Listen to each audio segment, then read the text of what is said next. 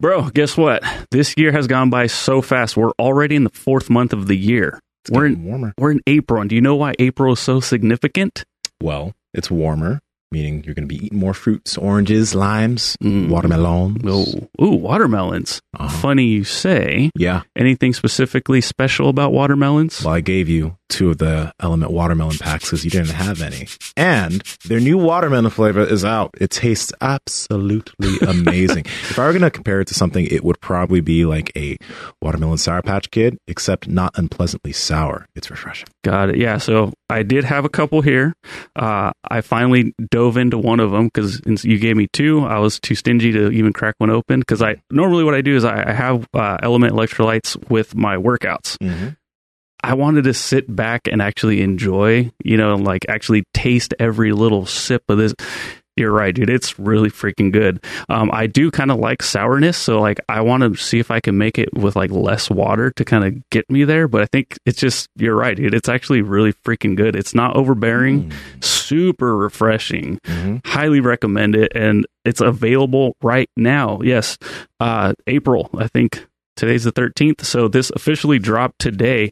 You guys can head over to drinklmnt.com/powerproject. Pick yourself up a value bundle. I highly recommend that you guys pick up a bunch of the watermelon flavor because this thing is bar none. Like, this really is probably the new number one for me as well. The next Element pack I get, I'm going to get 4 watermelons. 4 watermelons. Want any other flavor but watermelon. Okay, so he's going to get 4 watermelons. He's only going to pay for 3. That's what happens when you get a value bundle. You pay for 3 boxes. And you get the 4th one absolutely free. Again, that's at drinklmnt.com/powerproject. Head over there right now. Pick yourself up a Element value bundle right now and include the watermelon flavor for sure. What up, Power Project crew? This is Josh Sutledge, aka Settlegate, here to introduce you to our next guest, Doug Brignole. Doug Brignole is a veteran competitive bodybuilder, a biomechanics expert, author, and public speaker. He's been in competitive bodybuilding for over 40 years and has won numerous bodybuilding titles, including the 1982 Mr. America and the 1986 Mr. Universe competitions. He has authored numerous magazine articles and co-authored a university sociology book called $1 Million Muscle. And his most recent book, The Physics of Resistance Exercise, is endorsed by 10 various PhD professors in exercise science, physics, neurobiology, biomedical engineering, and paleoanthropology. Doug has also developed his own very specific system of training around maximizing muscle growth without using any heavy loads. But that is a different story for a different time, maybe one that you guys aren't that interested in. So please enjoy this conversation with our guest, Doug Brignole. I heard like the number one thing that middle school kids want to be nowadays is an influencer. Yeah. You heard about that? Yeah. Is that true? Yes, it is. Is that real life? Because everyone that they watch is like a YouTube star and TikTok star. So, and they see everyone making money. When I was in middle school, I never saw anybody making money on that stuff. So, yeah. Well, we saw people making money in professional sports, so we thought we would do that. Yeah, exactly. Right? We were under the impression that we might be able to figure that out someday. Mm-hmm. And I think one thing about being an influencer that I'd say where I would have some caution against is like, I don't know. And I guess you can make the same argument for professional sports. I don't think that's something that you try to do. I think it's something that you end up becoming because you're already you have skills at something. You have like maybe genetics because you're 6'6" or whatever, right? And then you have a really good skill set and you catch on early on. I think that would be, but with an influencer, I guess with the exception of people that just kind of like mess around on there and kind of have more comedic stuff, you need to be like a material expert at something, fixing cars or, do-it-yourself type stuff around the house or cooking or something to be an influencer. But then there's even like the skill set of like, just, I don't know, doing like fun, weird stuff. Cause there's like a lot of weird stuff on YouTube. There's a lot of people that are like in their 20s and 30s that really appeal to like younger kids. And they have, just like fun, silly, weird information. And that's a skill set in and of itself. But I don't know how you would try to become that other than just, maybe messing around with some stuff like that. You film it kind of like we heard the story from Bart and then you just end up in it. Mm-hmm. Well, I mean, that's the cool thing because like, let's talk about what some people would look at somebody who's just like funny or whatever and be like, oh, you could just be funny. But it takes a lot to be like really funny all the time and being able to entertain people continuously. It's a skill set. That's a skill set. Like, and that's a skill set that a lot of people have as you know, people like to call influencer or whatever, but I can't replicate that. No, other people can't replicate that. If they could, they'd probably be doing it. Which means that there is a skill, like making people laugh continuously, bringing that type of energy into other individuals to make them smile and laugh and feel good. That is a skill, right? And we tend to get kind of jealous of some of these. We're like, this guy's famous for no reason. It's like, you can't really be known for no reason. Yeah. Can't really be known for no reason at all. I mean, I guess if you were like born into like the royal family and people knew your name without you ever even doing anything, maybe we could make an argument. If you're like LeBron James's baby or something, or son or daughter or something, like. But aside from that, I think that some of these people that we hate on, they end up being known for something. But that guy only lives on the internet. He doesn't even compete in powerlifting. It's like, he's still really strong. Yeah. He still looks great. Yeah. And let's talk about this real quick, because I've always found this kind of funny. You mentioned LeBron James' kids, right? But people like Will Smith's son, Jaden Smith, great artist. Like, his music is actually really good. It hits. Same with Willow Smith, right? And I remember when I heard Jaden Smith's album and I was playing it for a friend, they're like, well, it's just because he's Will Smith's son, and you know, he had all of this like type of whatever, he had these teachers and whatever, so that's why. Like, I'm just like, so because he's Will Smith's son and he maybe did have some advantages, you're going to take away his actual skill, that his music is good, because he had opportunities that other people didn't have? Like, you're legit going to take that away because of that? You can't just see something that's good as good, right? It's people are always trying to discount something from something else that people are doing. It's stupid. And LeBron James' kids, you know, his son's good at basketball, but some people are gonna be like, "Oh, it's because he's LeBron James' son," not because he practices on the court every fucking day. Yeah, maybe his son could get looked at. Maybe his son could get a little bit better coaching. Yeah. But it's not LeBron shooting three-pointer for him. It's not LeBron dunking for him or playing defense for him. It's him still. And I think, you know, it's interesting, our vantage point on some stuff. And we have a great guest. We're going to be talking about hypertrophy and nutrition and all kinds of stuff. So I know we're talking a little random here, but I wonder if people would have the same vantage point if, you know, you're talking like thousands of years ago, when maybe someone's dad was a great hunter or a great warrior, a great barbarian. And then you're like, well, the other guy's only a good barbarian because his dad was. You know what I mean? Like, it's kind of silly, right? Yeah. Put it in that perspective. Oh, here we go. I like the backdrop. Yeah, we got him. Thank you. Hey. Whoa. Hey. Doug, please, sir. Damn. Settle down over there. I wasn't. Look at you guys. You guys are good. I wasn't expecting the all-out assault with the guns there right off the bat. Save it for later. Looking amazing. Appreciate you being on the show today. Thank you so much for coming on. It's an honor. Thank you. Recommendations from Ron Penna and from my buddy Carl Lenore. They said nothing but good things. So we're going to find out if those things are true or not today. That's very nice of them. I have to thank them. How long have you been training for? How long you've been kind of in the bodybuilding and strength training world? I started in the age of 14. I started at 14 at my home, and then at 15, I started at Bill Pearl's gym. Oh, wow. Well, you know, a big question that we have for today, because a lot of our guests are fans of powerlifting. A lot of our guests and our listeners do, they compete in squat, bench, deadlift, and or just like to do it at the gym just to be strong and like to, deadlift 500 pounds and stuff like that.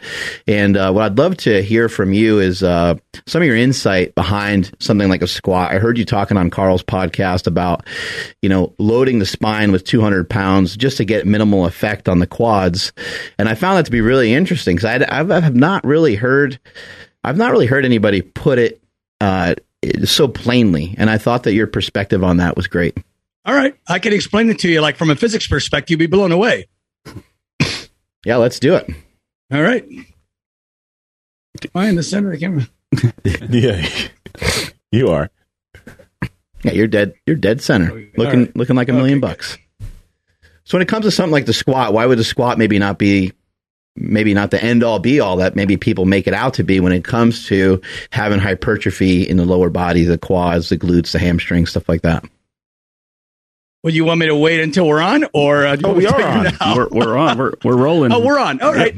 All right. Here's the thing. The first thing you have to understand is that all levers are neutral when they're parallel with gravity, right? If a pendulum is hanging from a grandfather clock, it's hanging neutral, right? A park swing at the park is hanging vertically, it's hanging neutral, right? If you were to take that, let's say pendulum, that clock pendulum, and you move it over, it's going to want to come back to the neutral position, right? The farther away from the neutral position you move it, the more force it will have going back down to the center. That means the horizontal position is the max position.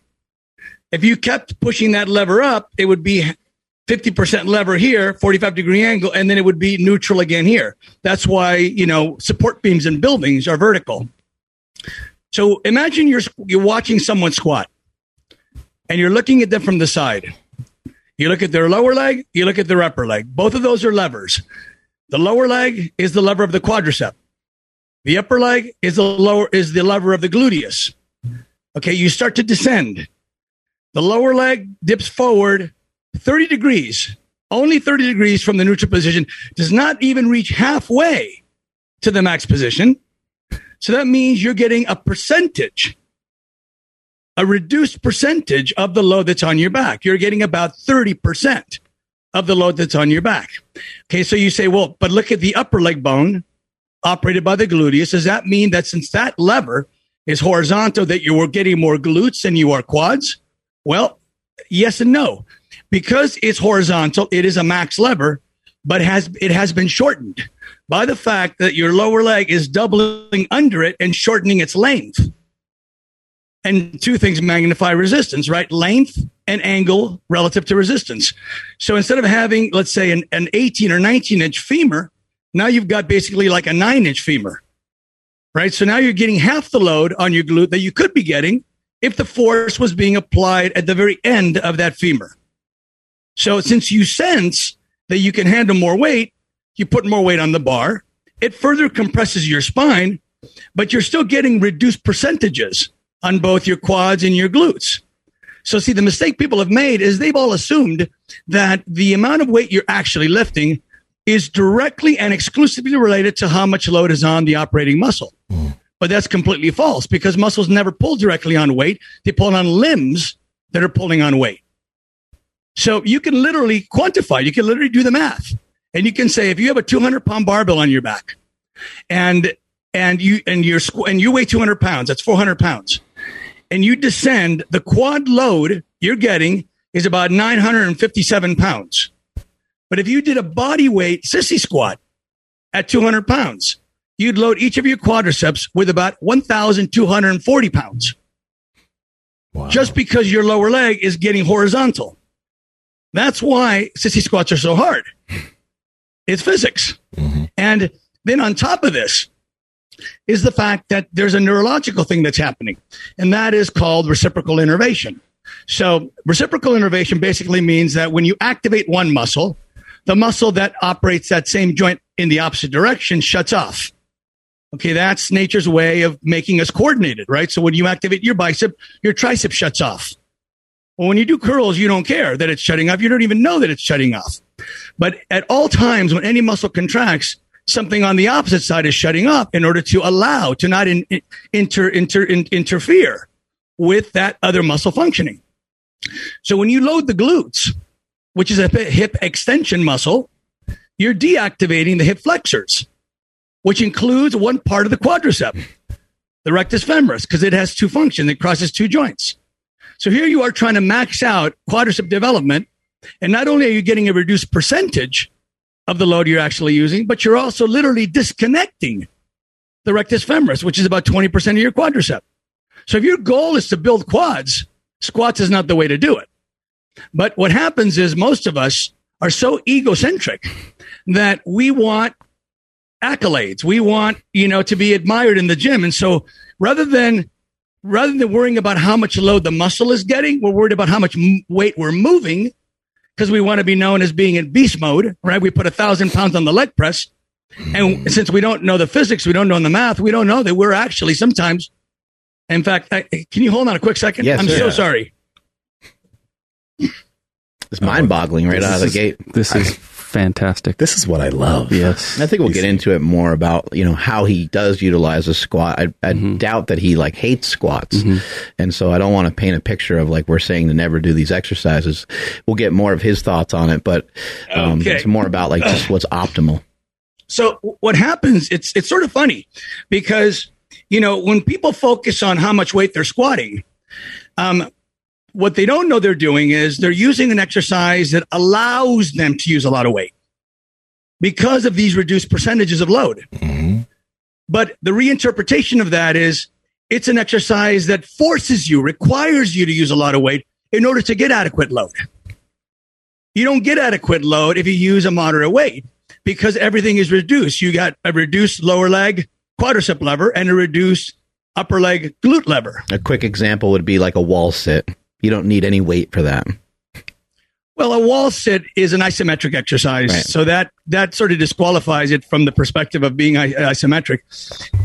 Speaking of a wall, now listen, in my book, I talk about directions of resistance, right? So just like I was just talking about the pendulum, right? So it's all about direction of resistance. At all times, we have to ask ourselves, what is the direction of resistance?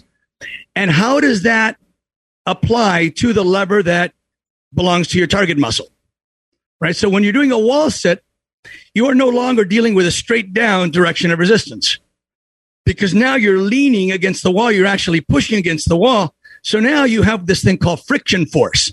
If the ground was slick with oil, your feet would slide out right from under you. Evidence that you're actually pushing forward with your lower leg. You're not pushing straight down anymore like you would if you were balanced over your feet.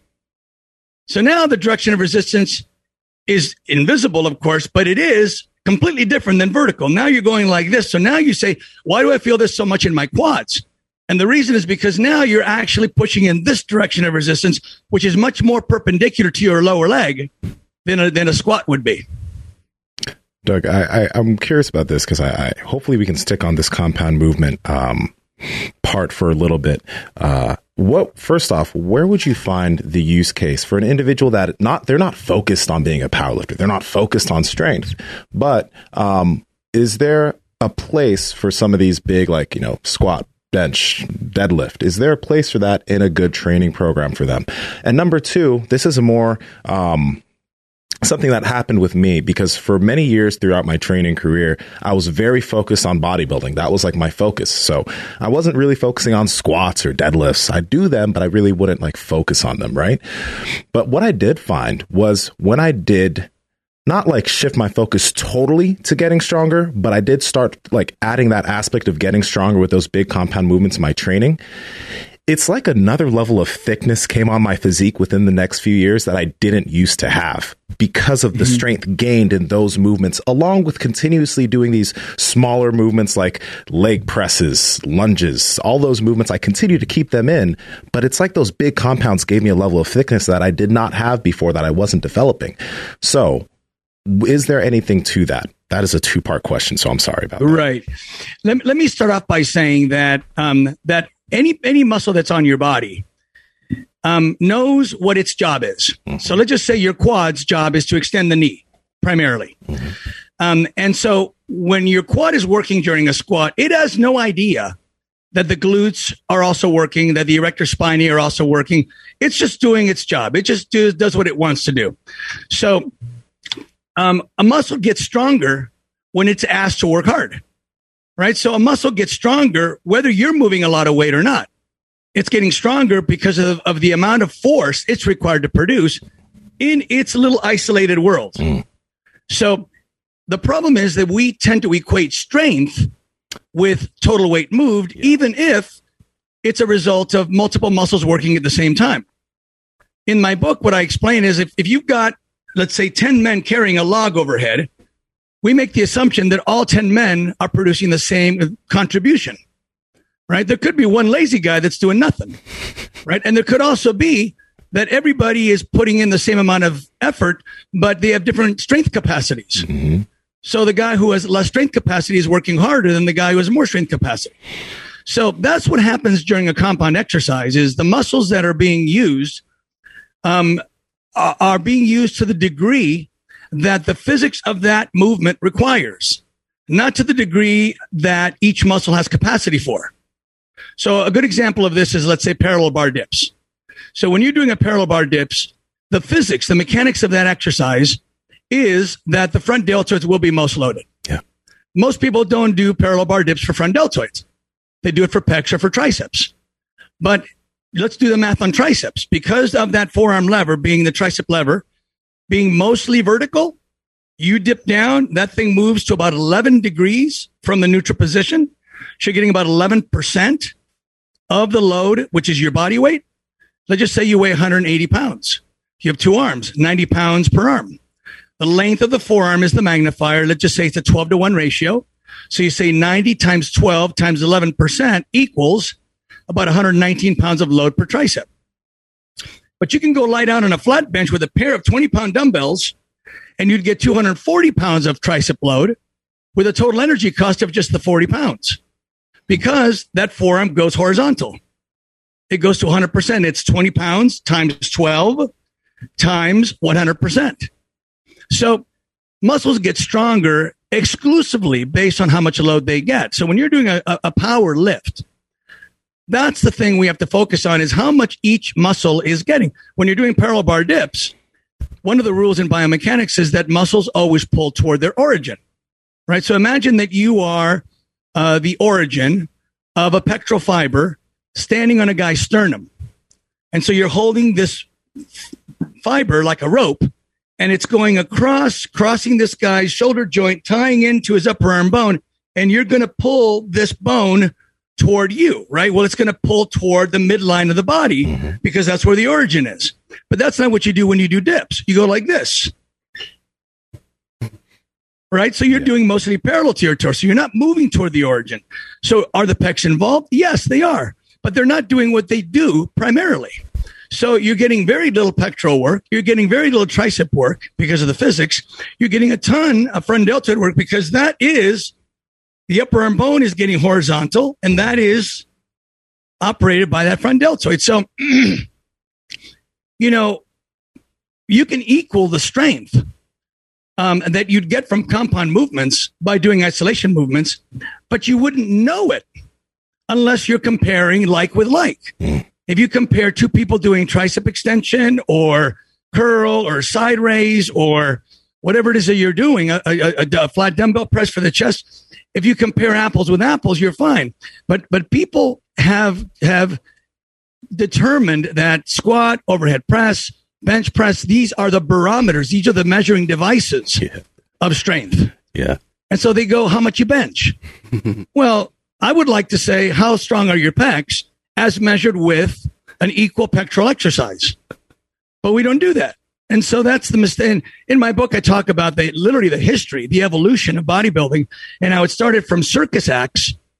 Then it went to strength man exhibitions. Then it went to powerlifting, and then it went to bodybuilding. In fact, the early publications, what they call the physical culture magazines, were strength and health.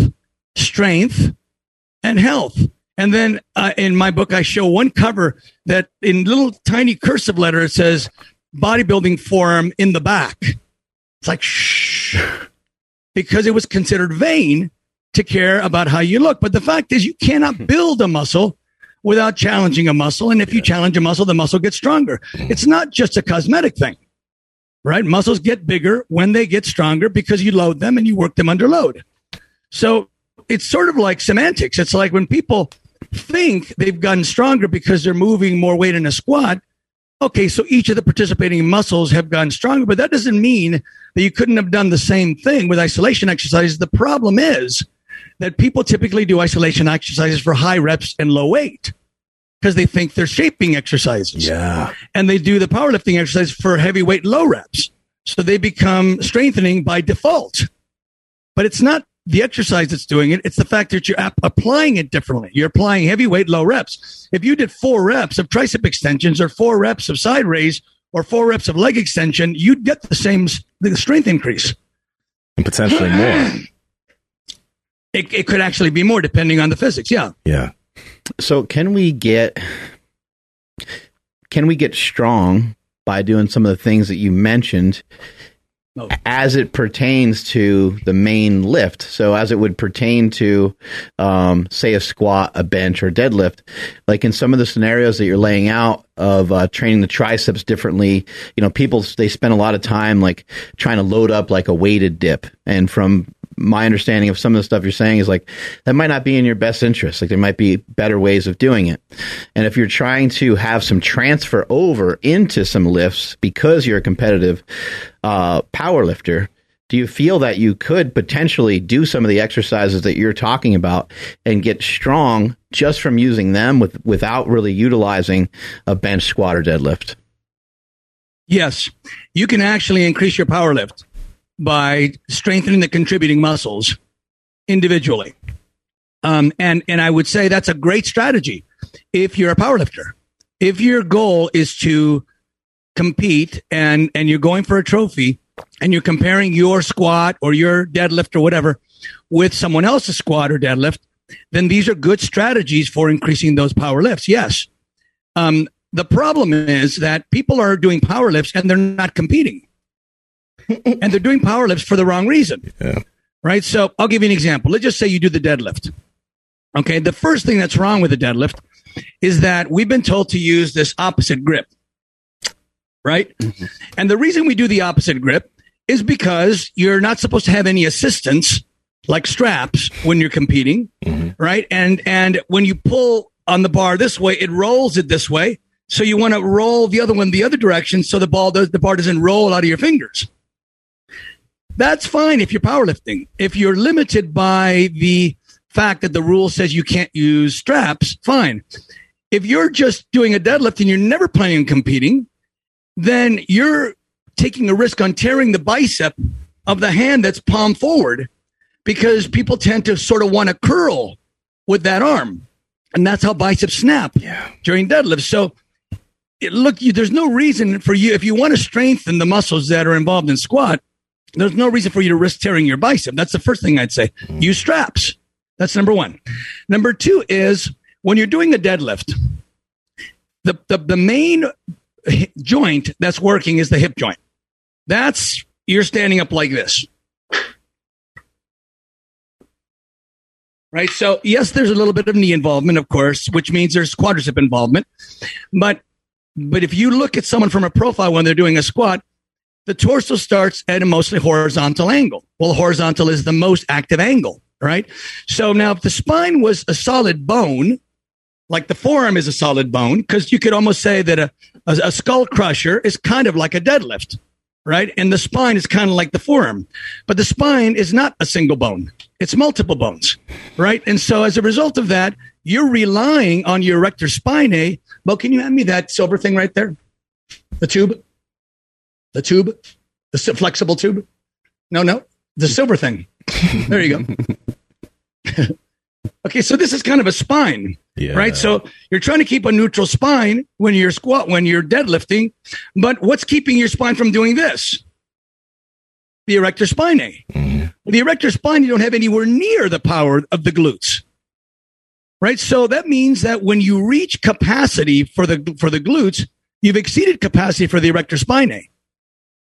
Right. So what happens? The spine starts to fold forward and you start risking herniation of the discs. Right. So I'm not saying no one should do deadlifts, but I'm saying your limit on a deadlift should be your ability to keep your spine in the neutral position. Yeah. That will underwhelm to a degree the hip extension muscles, the glutes, the adductors, the hamstrings to some degree. Because if they work to capacity, you'll overwhelm the erector spinae, and then you have a huge risk.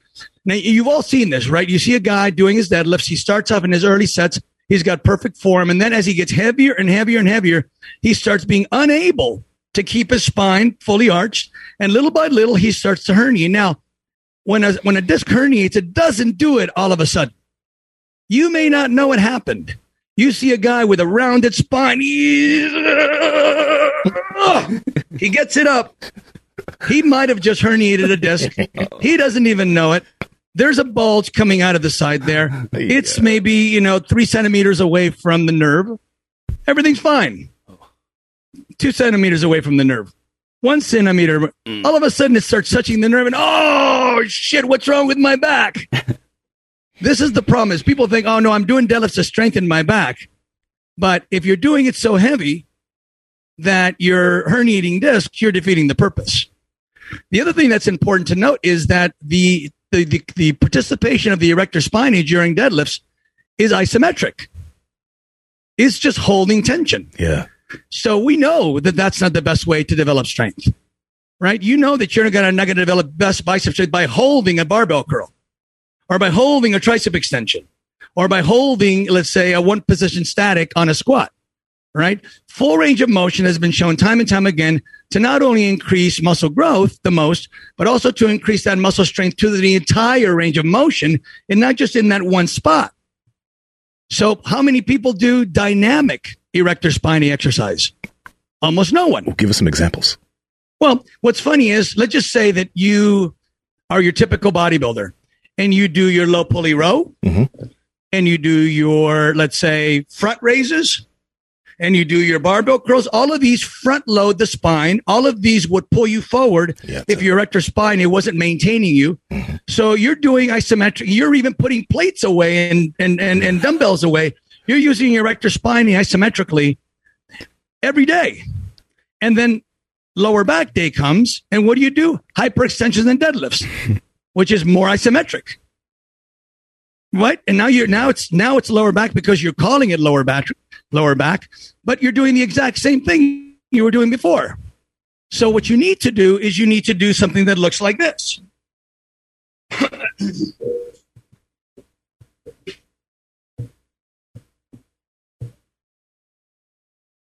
Ooh, and would you find a way to load your upper back with something when you do that? Well, the first thing I'd say is when you do that, you will find that, oh, shit, this is much harder than it looks. Now do 20 reps with that. Full range, all the way to stretch, all the way to contract. I've done exercises like this before with a band, and it works really good. And you go, wow, this is much more fatigue than I ever thought I'd get with something like that. You add a 10-pound plate to your chest, and all of a sudden it's magnified so much more you can't even imagine. Yeah. So that is the way to work the erector spinae, because you're going to get dynamic muscle growth. You're not going to get isometric muscle growth. And not to mention the fact that, when people say, I want to work my lower back, the lower back muscle isn't itself a muscle. The erector spinae goes from the back of the pelvis all the way to the top of to the base of the skull. So it's an all or nothing thing, but you can only see the lower back as it peeks out from behind the lats. I have a question. Since we're on this topic, what is your opinion on the Jefferson curl? What do you think? Which one is that?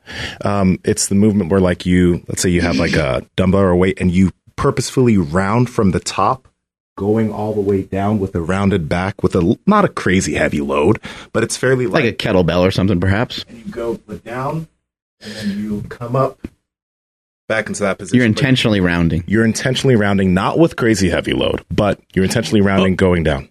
Oh, so a Jefferson curl is not for the bicep. It's for the lower back. It's for the erector spine. Yeah, it's okay. Pretty much for the back. Okay, well, a couple things. Number one is I didn't see you arch, which means you didn't contract the erector spinae. And if you did, it would have been at the very top. Yeah. And that means now you're vertical. Now you're in the neutral position. So you're contracting it, but unloaded.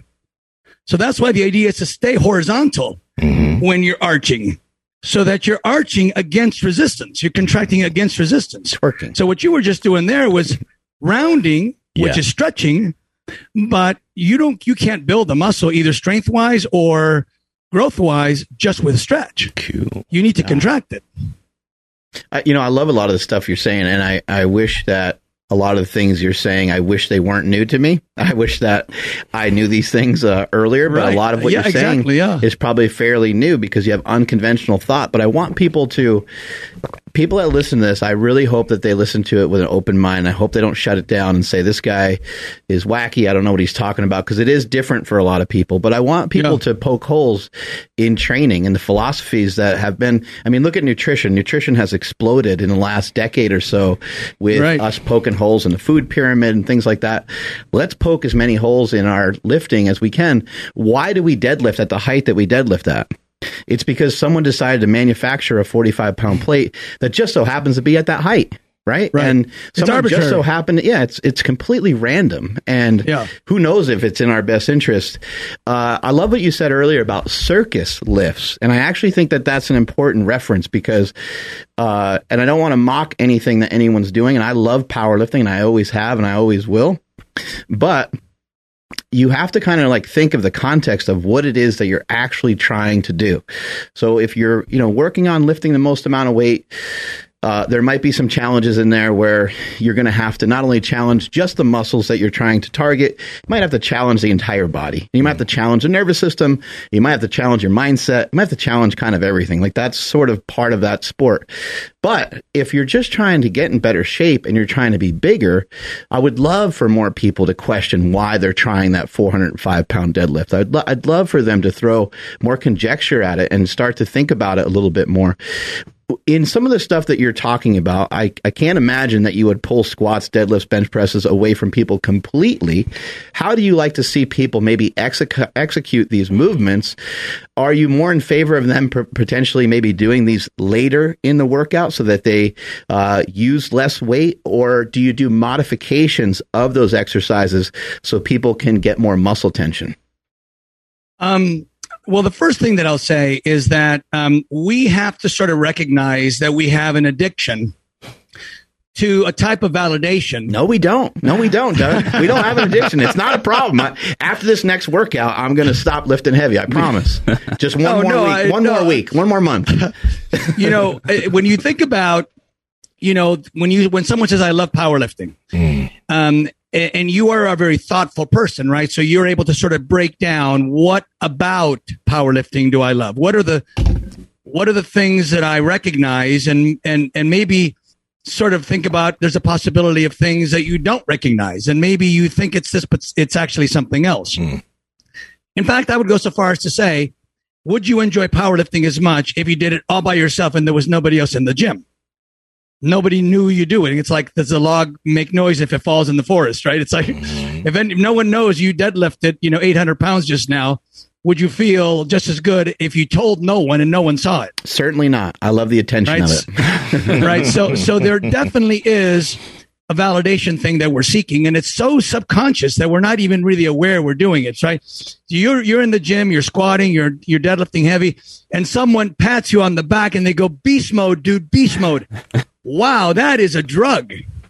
That is a drug to us. We love that. We're in social media world, right? We're all about likes now. Yeah. Right. We're all about impressing people. We're all about getting a following. How do we get a following? By getting admiration from people, right? So, but the question is that admiration correct? Is it, I'm sure you saw that one video of that guy trying to do a leg press with 1,000 pounds and his knee went back the other direction. It folded back, right? So this guy just freaked out. It's like, ooh.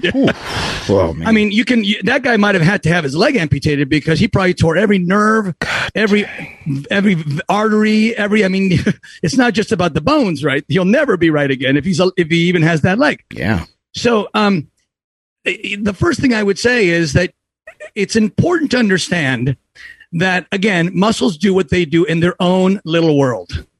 Quadricep extend the knee, bicep flex the elbow, tricep extends the elbow. All of these things can be worked just as hard with an isolation exercise, but they don't fit into the little mold that we've made of the measuring device that allows us to compare. So the question is, if you want to do power lifts, and you want to combine that, the first thing I would say is, first you should question why you're doing the power lift at all. Once you understand that every muscle that contributes in that power lift can be worked as well or better, isolated. That's number one. You can be just as strong. The sum of its parts can all be equally strong, strengthening. When a muscle works, let's say you're lifting a car. That's just, you got to move, you got a buddy, you're moving the car over. Okay, well, all those muscles that you worked in isolation will all work fine together when they need to. They're not going to say, hey, I don't know how to work together. I've been working alone all this time. They know how to work together, right? So there's no actual justification for doing a power lift. But I will say there is a huge psychological component to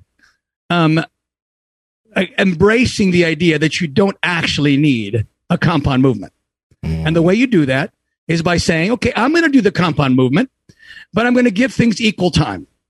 So let's just say, whereas I might have done, let's say, tricep extensions and close grip bench press for triceps.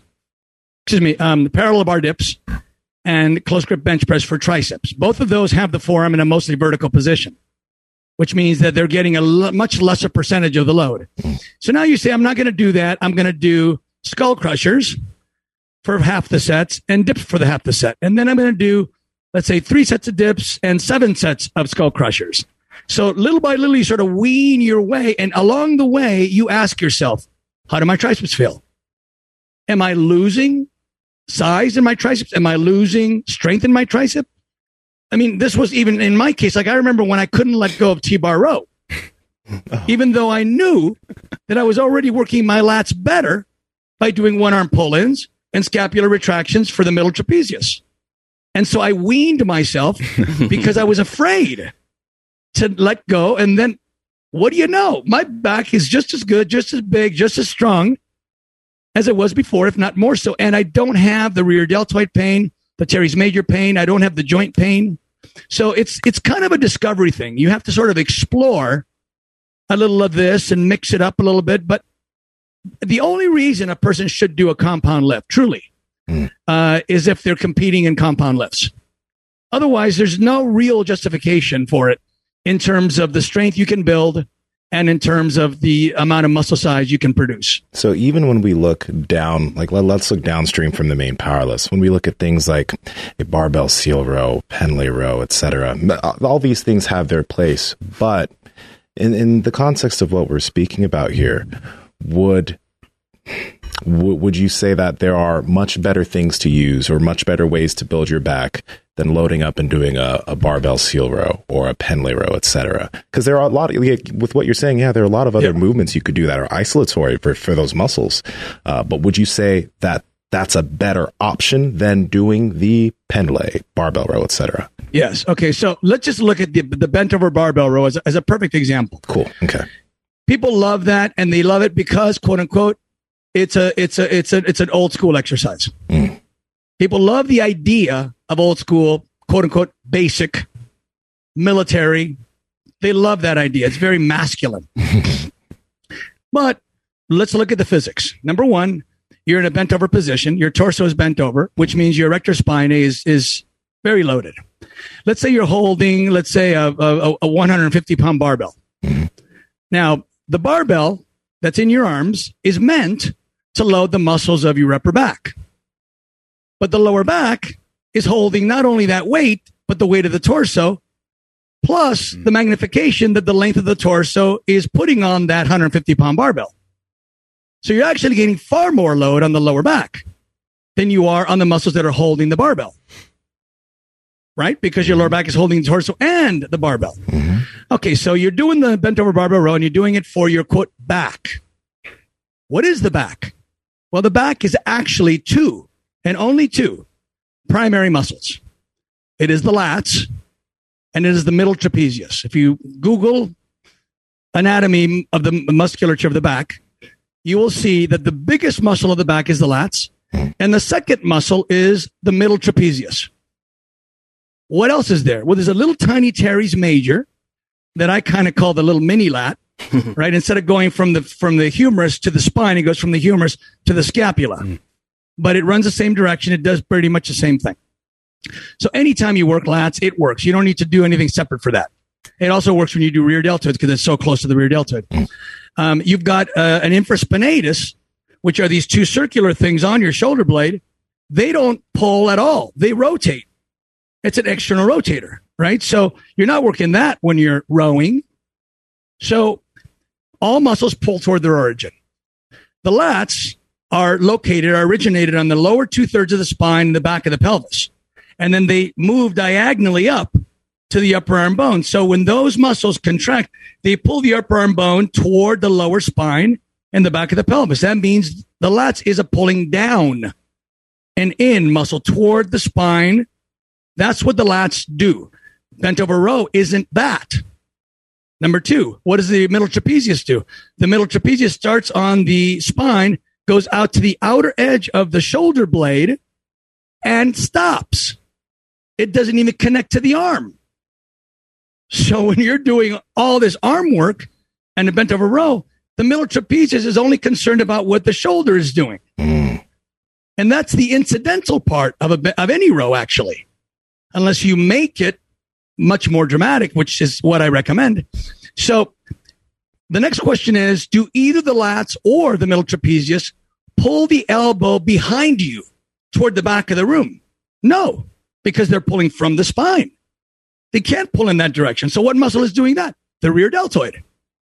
So here you are in a bent over position. You're maximally loading your lower back. You're mostly working the rear deltoid, but you're neither doing a lat motion, nor are you doing a scapular motion.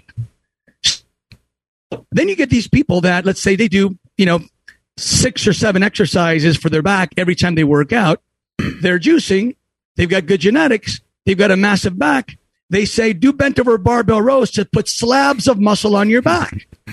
You believe them because they've got a massive back. But the physics says otherwise. The physics says, well, you're not even pulling toward the origin of those muscles. You're not even doing the motion that those muscles do. I love some of what you're saying because we do so many different things in the gym. It's hard to equate any one thing to anything. That's true. It's a mixed experiment.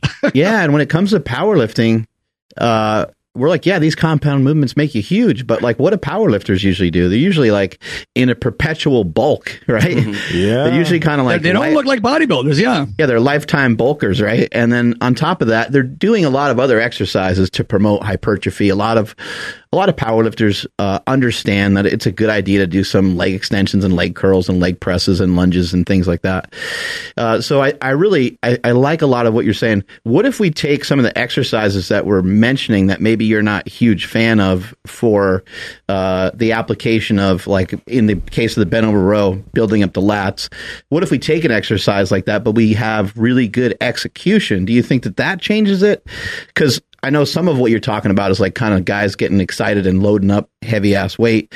But what if we're trying to do these things with picture perfect form? Does that matter? Are we able to kind of, I guess, recruit more muscle fibers in the area? Or is it still kind of like the physics of it make it nearly impossible to get to the muscle? It really is. I'm sorry, you wanted to say something? And the mentioning, like, I'm wondering with what Mark's saying, you remember you said something like make it more dramatic. I'm wondering if this is falling in line with what you guys are talking about there.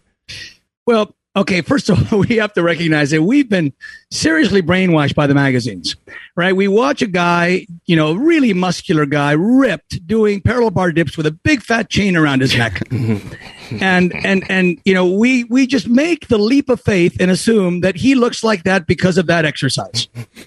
And like he did nothing else.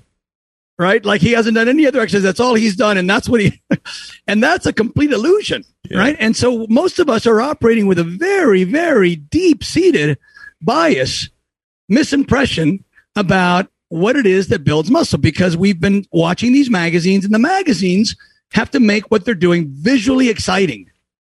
Right. It's not exciting to see isolated exercises. It's not dramatic. There's not weight moving. There's not, there's nothing that would appear to be Herculean. And that's what readers want. They want Herculean looking things, and then they want to emulate that. Now, I have to say there is some degree of positive in all this, because when I was a kid and I was growing up, but this was very motivating. To see these exercises makes you want to just work your ass off. Mm-hmm. Well, that's a plus. But the problem is then you go do these exercises and even if you're doing perfect form, it's like I'm doing perfect form on a really bad exercise, right? On an exercise that because here's what it's important to understand is that physics determines where the load is. So when you're doing parallel bar dip, there's just no way that you can change what muscle is worked harder because the load will be determined by the direction of the resistance, always, no matter what. I'll give you an example of that. Let's just say you're facing a mirror and you're holding a pair of 20-pound dumbbells and you push them toward the mirror, right? And you're doing the motion that is pectoral movement. But the direction of resistance for a pectoral movement should be opposite the forward thrust.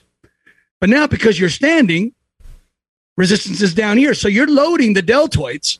That's what's keeping your arms from collapsing, right? But you're doing a movement for the pecs that is unloaded for the pecs. I'll give you another example. Let's just say you're doing a torso rotation with a medicine ball. Let's say this thing weighs 20 pounds. Yeah. You're moving horizontally, but the resistance is vertical. It wants to fall toward the ground. Your deltoids are holding this bar up. Nothing is challenging your left to right movement. Nothing. Zero. Right? That would be like lying down on your side with a dumbbell and doing a dumbbell curl while lying on your side. Right? The rule is for alignment to be correct, resistance must always move directly opposite anatomical motion. You're challenging the motion is what you're doing. Right? So if you're not using an opposite resistance, you're not getting loaded. So that's why these exercises that are compound, they're going to load what they're going to load regardless of what you do. Yeah. It's the physics that determines the load.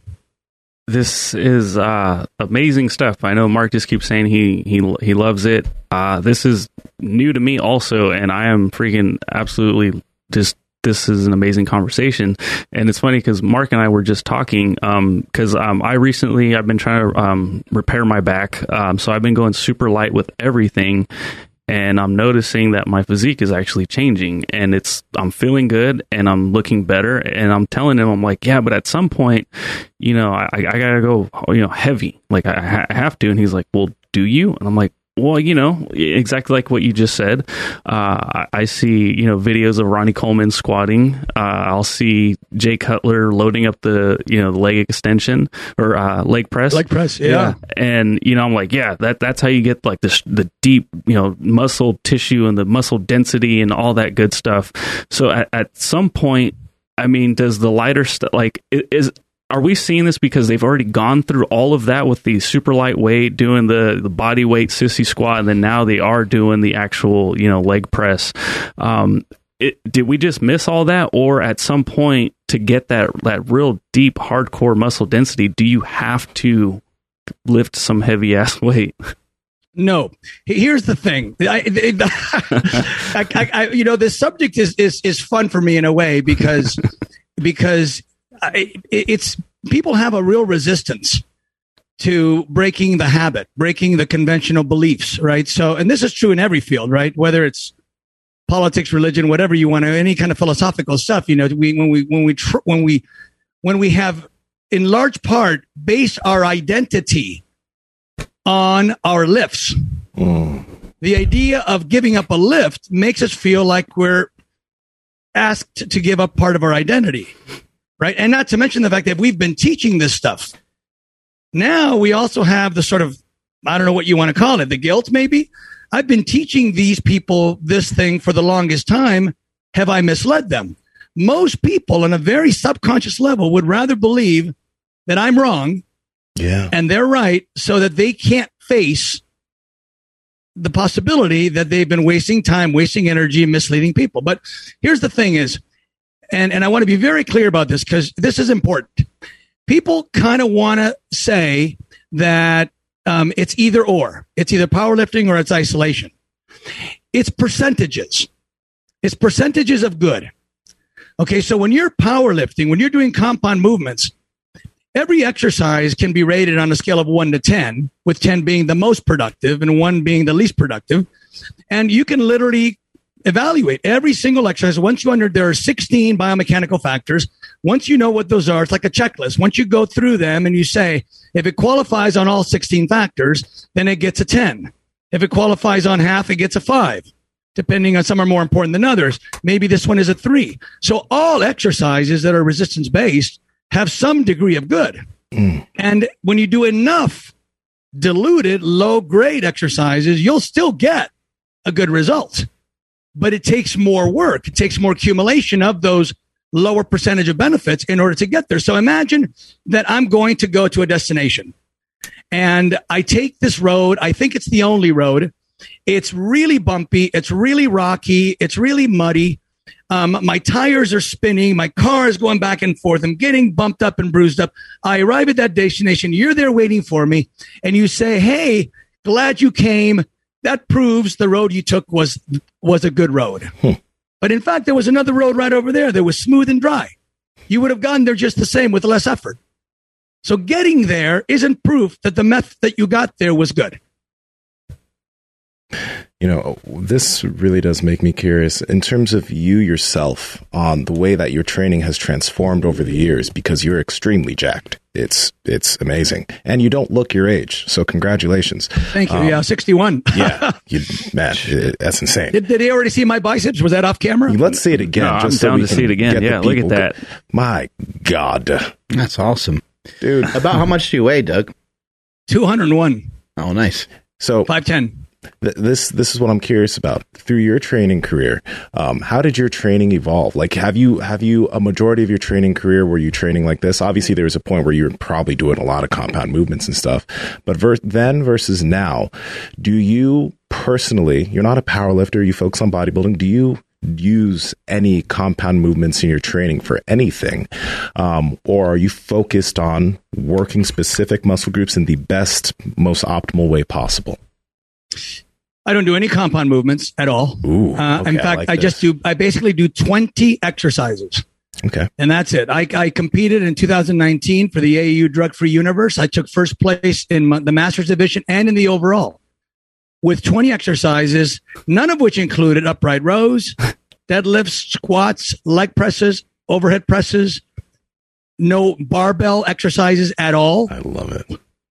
So, give us the 20 exercises. Some sort of secret recipe. Well, let me give you one thing that's going to blow you away. It's sort of a random thing, but not entirely. Getting back to this thing that all muscles pull toward their origin, right? With the way I explain it, so people can really visualize it, is if I give you a rope and I tie the other end of the rope to a heavy box and I stand back and I say, pull on the rope, there's no way that box can go in any direction other than toward you. You cannot pull it over there. You cannot pull it over there. It's going to go toward you. So let's look at the highest pectoral fiber on the sternum, right? And that's going to pull on this bone, the highest. This is the upper pec. What happens when I do an incline press? There's no pectoral fiber on your chin. Right? Every gym in the world has an incline bench. And every time you do it, you're moving your arm in the direction of your chin or somewhere above your clavicle, and there's nothing there. Okay, so that means that when people do incline presses, and like I'm sure this has happened to you, you get off the incline press, you're checking your pump. What do? You bring your arm low to check your pump. You don't bring it high to check your upper pec pump. You know where that pectoral muscle contracts. You know it. Yeah. And yet you do these things because you think, and Arnold did it, and Samir Bannout did it, and Franco Colombo did it, and all these guys with great upper pecs. Of course, that's not all they did, right? They did other things. If you look at someone who's very lean, because we have these clavicular fibers too, right? That's about 10% of your pecs on the inner part of your clavicle. That when you raise your arm up, the clavicle actually turns, and then that arm moves toward the clavicle. So literally, you're getting clavicular and the fibers on the upper when you're doing a flat press. In fact, when you're doing a flat press, you're not even moving toward the center of the sternum. That would be a slight decline. If you move toward the center of your sternum in a slight decline angle, now you're moving your arm, which is the insertion of the pectoral muscle, toward the area where the largest percentage of muscle fibers, of pectoral fibers are. That would be the singular best exercise you could do because you're moving toward the majority of the fibers. Our pecs are 100% below our arm line. 0% above the arm line. We evolved as a quadruped and then little by little walked more and more upright. We never, in our evolutionary history, never had to move our arms in an incline angle. The shoulder joint did not accommodate that. The musculature did not accommodate that. There's no reason for us ever. But that's a hard habit to break, right? I mean, there was a time when I thought, well, my pecs were always my weakest part, but there was a time when I thought I'm going to do nothing but inclines for a year. Nothing but inclines, right? My pecs were never worse. That was the worst they ever were. It is not a good movement. It simply isn't. What about the reverse of that? What about a decline? Declines are awesome. Varying degrees of decline. I mean, I think even the flat angle is too incline. I only do a decline dumbbell press. Why dumbbells? Because you get full range of motion. You don't get stuck out here, right? It's full range of motion, and you can do the same thing, by the way, the same motion you can do with a cable machine if you're sitting upright and the resistance is coming from behind you. So that's the motion. That is the motion of the pecs. Let me ask you this. So since we're talking about this, one of my favorite movements for my pecs is still the like single arm cable fly inwards, because like I can feel all of that contract. So how do you feel about a movement like that? Okay, good question. Yeah. So here's another one of the 16 factors, and that is the resistance curve. Mm-hmm. And the resistance curve has to do with the strength curve of the muscle. Yeah.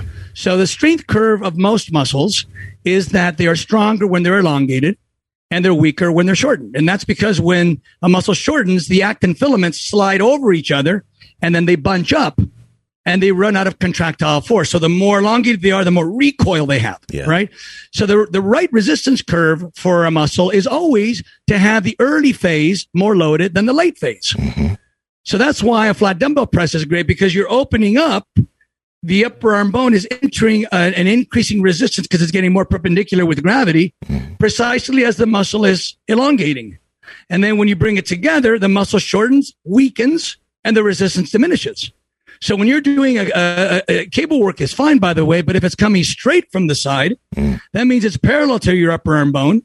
That means you're getting nothing. And as you come forward, it's increasing the resistance as you're getting weaker, and it's decreasing the resistance as you're getting stronger. Mm-hmm. So now you say, hey, I really like this because I can feel my muscle contracting. Well, what you're actually feeling is resistance and opposing resistance at the point of contraction, which you wouldn't necessarily get with a flat dumbbell press or a decline dumbbell press. But that's an illusion. That doesn't necessarily mean that's going to cause more growth, right? Growth comes with weight, with challenge, and you're not going to be able to use nearly as much weight when the resistance is light in the beginning and heavy at the end. In other words, you're leaving the important part of the range of motion unresisted, unchallenged. So the single arm cable fly, like I'm not talking about stand, like talking about like on a bench, right? At the end range, when you're out here, you're saying that there's no resistance on the pec. Or what I'm saying is it depends where that pulley is. Okay. If the pulley is straight out to the side, then the cable is parallel to your arm, and that's the neutral position. But if the resistance is coming from slightly behind you, now it's not parallel to your arm. Now it's perpendicular. So the more behind you they are, the more perpendicular they'll be to your upper arm bone, to your pectoral lever. Okay, that's okay. Good. What would be the most? And that's what I recommend. Okay, so that would be the most ideal, is to stand, move forward of the machine a bit, have back, and then but how far in front of it do you get? Because if you're using the traditional cable crossover machine and the pulleys are like 8 feet apart, right, then you're not going to be able to get far enough in front of that thing to use both arms. You can shift over to one side and stand in front of it, because it has to come from right about there. Mm-hmm. It can't come from like back there, right? So all of you at some point can just ask yourself, how perpendicular is this cable to my upper arm in the standing position? Yeah. If it's totally perpendicular in the starting position, great. If it's parallel to your upper arm in the starting position, bad. Okay. What about I guess just getting like bang for your buck? And so let's say that somebody just they want to get in some good training, and they just don't want the training to take, long periods of time. And so they're going to utilize some compound movements in an effort to kind of work the full body, like work the entire body, and not necessarily, they're not really super worried about like targeting the quads or targeting specific muscle groups. They want to get some good exercise in, some good resistance training, and some good strength training.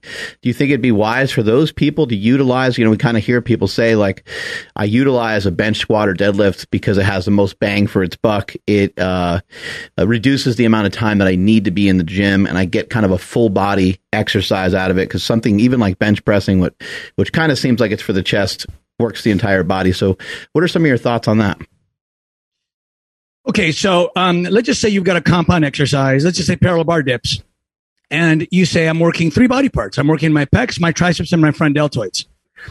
And if it were true that the triceps, the pectorals, and the front deltoids are being worked as well as would be worked if you worked 3 different exercises, 1 for each of those groups, then it would truly be a great time-saving exercise. But that isn't the way it is. You're going to get not only too much load on the front deltoid, you're going to get too much stretch on the front deltoid when you go low, right? Because that's way farther back than your humerus ideally should go. Right, the elongated position for the front deltoid is only about like that. When you're going like that, you're really stretching that front deltoid. And where does the front deltoid contract? Right about there. But you're not finishing a parallel bar dip there. You're finishing way short of that contraction. So you're not, even though it's the most loaded, you're not actually doing what is most productive for the front deltoid. You're not doing what's most productive for the tricep. You're not doing what's most productive for the pecs. So a bodybuilder who does that exercise still does a chest exercise, a tricep exercise, and maybe a front deltoid exercise. Mm-hmm. So they haven't actually saved time at all, because they haven't replaced those other 3 exercises, and they haven't gotten full benefit for any of those muscles over here. So if your objective is to get a semi-good workout for the triceps, pectorals, and front deltoids, and your priority is to save time, then great, go ahead and do the parallel bar dip, even though it's got a high risk of injury for the front deltoid. But most people would say, well, I didn't know I was getting a reduced benefit. I didn't know that I had an increased risk. If I can just do those 3 exercises over there and get max benefit, no risk of injury, I'd rather not do the dips. So it's not an apples and apples comparison.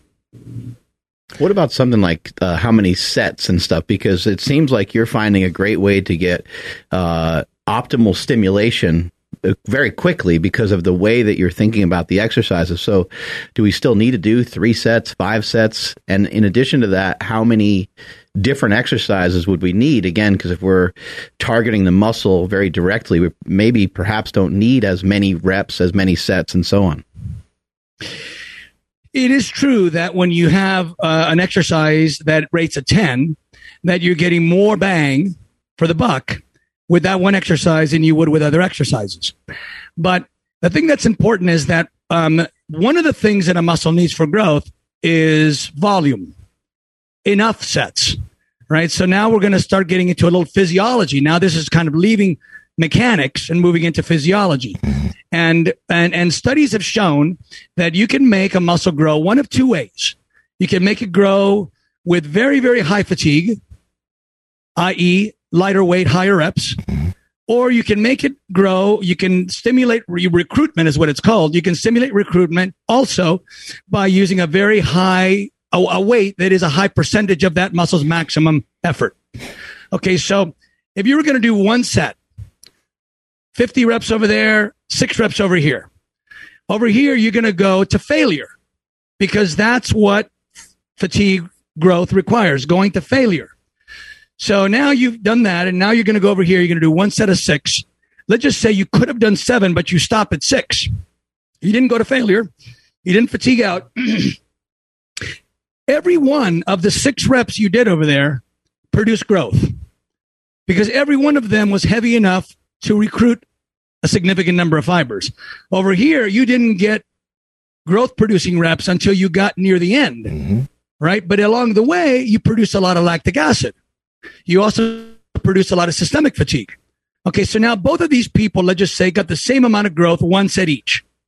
Each person says, but I want more growth. Okay, fine. This guy over here maybe can do one, maybe two more of those 50 rep sets before he's wiped out. This guy over here can do 12 sets. So he gets more growth. Yeah. And he never even went to failure. And he never had systemic fatigue. Mm-hmm. And he never had huge amounts of lactic acid. So when someone says, well, how did Arnold and those guys get so big back then? And I would say, well, it's sort of an accident. They did 4 exercises per muscle group, 5 sets per exercise, 20 sets per muscle, right? So if you ask them, why do you think you grew? They say, well, because I did a variety of exercises. No, it's because most of those exercises were 7 on a scale of 1 to 10, 8, maybe one was a 10, maybe one was a 2, but you did a lot of sets. And so you got a lot of growth.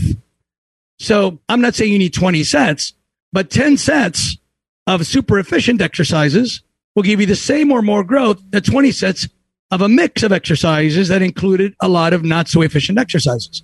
So you still need sets. You still need volume. Yes, I mean this is actually a good thing for us to talk about here, because when a lot of people are thinking about doing bodybuilding movements, a lot of people really overuse failure. They feel that when they go to failure, you reach mechanical failure, and towards the end of a set, you are recruiting more muscle fibers, but they feel that since they feel that way, that they're growing. Whereas if you were to have every set be kind of close to failure, you'd be able to do a substantial amount of more work. So with that being said, for you and your training, or maybe the way that you structure things, where does, if it even comes to play, where does failure ever come in, if it does? Right. That's a great question. And this is actually the heart of the argument. This is the crux. This is where, I mean, there's a lot of people doing exercises that are not great exercises, but most people think that a set that's not taken to failure is wasted. And I've made all the mistakes. I've learned the hard way. I've done breakdown sets. I've done, supersetting exercise for the same muscle group. I've done, forced reps. Mm-hmm. I've done short rests. All of these things are fatigue oriented. And so if we believe that those are growth producing sets, then what we believe is that fatigue is the only or primary stimulator of muscle growth, when in fact it not only isn't the primary stimulator of muscle growth, it's also to some degree inhibitory of muscle growth, because every set that you take to failure forces you to compromise on the next set, 2, 4, 5 sets. In other words, you'll end up doing fewer sets because you are able to you can't do more sets. You're forced to do fewer sets. You also lose your ability to contract. Right. So you can't use as much weight. I mean, everything gets compromised once you go to failure. So here's the thing. Let's just say that you're going to ask yourself kind of a philosophical question. What do I have control over? If I want to grow the most possible, what do I have control of and what don't I have control over? Right. Well, you know that once a muscle reaches maximum fatigue, you do not have control to continue. Right. So fatigue is not something you can control. What about the amount of weight? Well, you know that there's only so much you can lift. Maximum is maximum, and beyond that, you don't have control over. But you can always do more sets. How about now? Yep. There we go. Yeah, so you were just saying, you're finishing up saying you can always do more sets, and then you went on probably a really awesome rant and speech, and we missed it. Yeah, we all missed it. I can't remember what it was now. No, I mean, you can get more growth with more sets of 95% effort than you can with fewer sets of 100 or 110% effort. But people feel guilty putting the weight down. And may I also say that, all of us remember, well, they're not doing it so much anymore, especially since there's very few printed bodybuilding publications anymore. But most of us remember that picture of Arnold Schwarzenegger doing that low pulley row, and he's screaming, right? We think that's how we're supposed to train. We think that we have to go, and Tom Platt, same thing. We think we have to go beyond human capacity. And when we look at these guys and they're so muscular, we think that must be the key. And it's easy to believe that there has to be a very, very, very high price to pay in order to get muscle growth. And it can't possibly be easy. But yet you could have a fantastic workout without ever having to scream, without ever having to fail, without ever having to quiver, right? You can literally walk away from their workout not feeling like you got hit by a truck. And yet knowing that muscle went as far as that muscle could go, because there is eventually a natural limit to how many sets you can do. It's especially at 95% intensity. Yeah, it's really interesting how we perceive, how lifting has to be and how gaining success in lifting has to be. Whereas if you saw someone driving a really nice car, you say, hey, man, that's a beautiful car.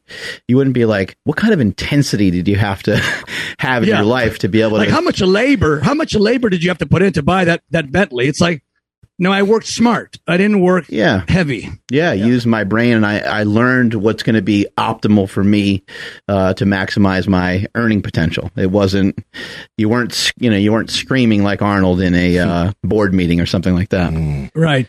Now, look, there are a lot of illusions that take place, right? When you squat to the point where you have to lie down on the ground panting, as we've all done, we think that is essential. That is what it takes, quote unquote, what it takes. If you ask Ronnie Coleman right now about his training, he would say, I know I paid a heavy price, but it's what it takes. It's the price you have to pay. No, it's the price you have to pay when you don't know a better way. Mm-hmm. Yeah, I like that. You mentioned Tom Platz, and I think someone like Tom Platz and some of these guys that had great leg development, I think it's worth noting that the 30% that you talked about earlier that somebody might have they might have 200 pounds in their back, and they're only getting 30% of that to their quads due to various reasons.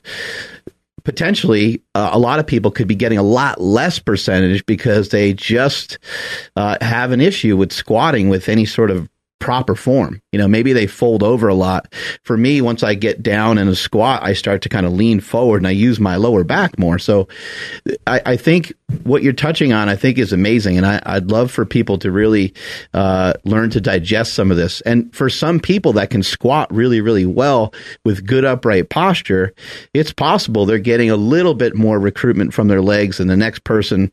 And then same thing could be looked at for something like a deadlift or some of these other exercises. If someone can move properly, have good mobility, and they know exactly what they're working and how they're doing it, then maybe they have an ability to kind of fine tune the movement. There's also like all sorts of little variations within an exercise where somebody might do a set of squats, but they might kind of do a little pulse at the bottom where they just come up 3/4 of the way, and they end up, guys like Charles Glass and some of these people end up with real specific ideas and concepts. And I know it's not necessarily based on some of the stuff you said, and I understand your point about pulling the box. It's like we can't change that no matter what you think or how you're doing it. But I think it's important for people to understand, if you have poor form in a squat, a horrible way to try to build your quads would be to squat. A better way would be to find some exercises that you're able to lock into a lot better with a lot better form and technique. You'll be saving yourself a ton of time too, because in some cases it takes months, and in other cases it takes years to learn how to squat properly. I'm sure you've seen, there's a Squat University website. And they teach proper squatting. But here's the thing is, let's just say that you're going to do a squat with relatively bad form, right? And maybe it has nothing to do with, sloppiness or not caring. It's just your mechanics and your lever lengths. You lean farther forward than the average person. Well, your torso is also a lever in the squat action, right? Your lower leg is a lever, your femur, and your torso. And you've got this barbell on your shoulders, which is at the top of the torso. And obviously the torso lever is longer than your lower leg lever. So you've got this longer lever, which already magnifies weight more, and you're leaning farther forward than the lower leg is leaning forward. So you've got two magnifiers that are creating more load on the spine and the erector spinae than you're getting on your quadriceps. But somehow you're able to figure out a way, maybe just call this, say, front squats. You figure out a way to keep your torso more upright. What you've done now is you've alleviated some of that erector spinae load. But the angle of your tibia doesn't get any more horizontal than it did in the regular squat. And so that is going to determine how much quad load you're going to get. So at all times, you ask yourself, what is the direction of resistance? Of course, gravity is invisible. What is the direction of resistance relative to the lever, the limb that's being operated by my target muscle? And when you do any kind of squat, barbell, we'll talk about a hack squat machine in just a second, but any kind of free weight squat, you're going to have significantly less than even a 45-degree angle. In my book, I talk about vertical being a zero, a neutral lever, horizontal being a fully active lever, 45-degree angle being, let's say, a 50% active lever. It's half active. And if you did the actual calculation on that, you'd find it's not quite exactly that, but we don't want to complicate things more than it already is, right? So when you're squatting, your lower leg doesn't even get half active, which means your quadricep is getting less than half the load it could get if the direction of resistance was perpendicular to your lower leg. That's why when you do a sissy squat and you let that lower leg go all the way horizontal, or at least certainly more horizontal than what happens during a regular squat, you get a much bigger percentage of your body weight. And so you can actually get more load on the quadricep because you're getting a bigger percentage of a smaller weight than the smaller percentage of the bigger weight. So here's the thing, is that good form doesn't change anything. Good form might keep you from getting injured, but physics will ultimately determine how much load you're getting. So if you did, let's say, a sissy squat with a cable machine, and you held a cable handle on each side that's going down to let's say, a low pulley close to the ground. You lean back and you keep your hips forward.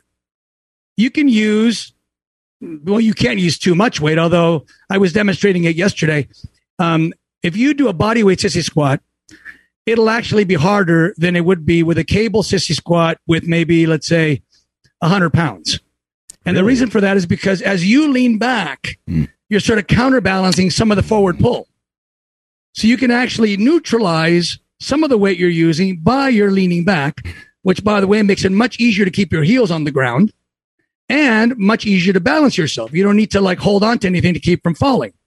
But anything over, 80 or 100 pounds, 120, 140, 160 just goes all to your quadriceps and just demolishes you. I mean, literally, if you do leg extensions, either with a machine or with cables, because I work out in the garage, I do leg extensions with cables and sissy squats with cables, and my quads get as good a workout, and I'm 61. I've got amazing quads right now. I mean, I wish I'd known this 30 years ago when I was young and you could do more with it. But the thing is that now you're not getting any glutes. Right. When you do squats, you're getting glutes. Not great glutes, but some glutes. So now you have to work your glutes separately, which I recommend the multi-hip machine, because now you can put that roller at the end of your femur, right behind your knee. So you're using the entire femur length, and you can do a full range of motion. You get 110 degrees range of motion on that hip angle. And on top of that, you're using one leg. So you're eliminating one of the 16 factors, which is bilateral deficit. Bilateral deficit is a slight weakening on both sides when they're both working simultaneously. That's why when you work one side at a time, you can use slightly, like imagine curling a pair of 30-pound dumbbells versus doing alternating 30-pound dumbbells. You said multi-hip machine?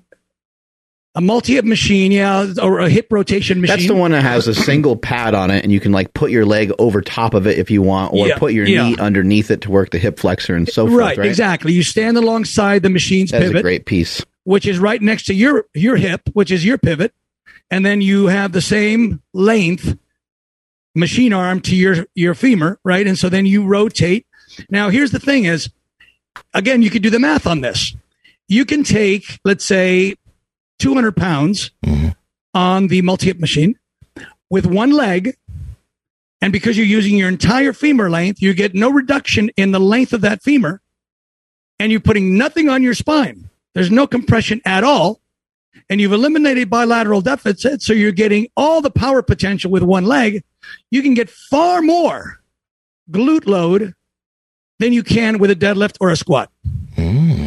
But who's going to admire you when you're doing the multi-hip machine?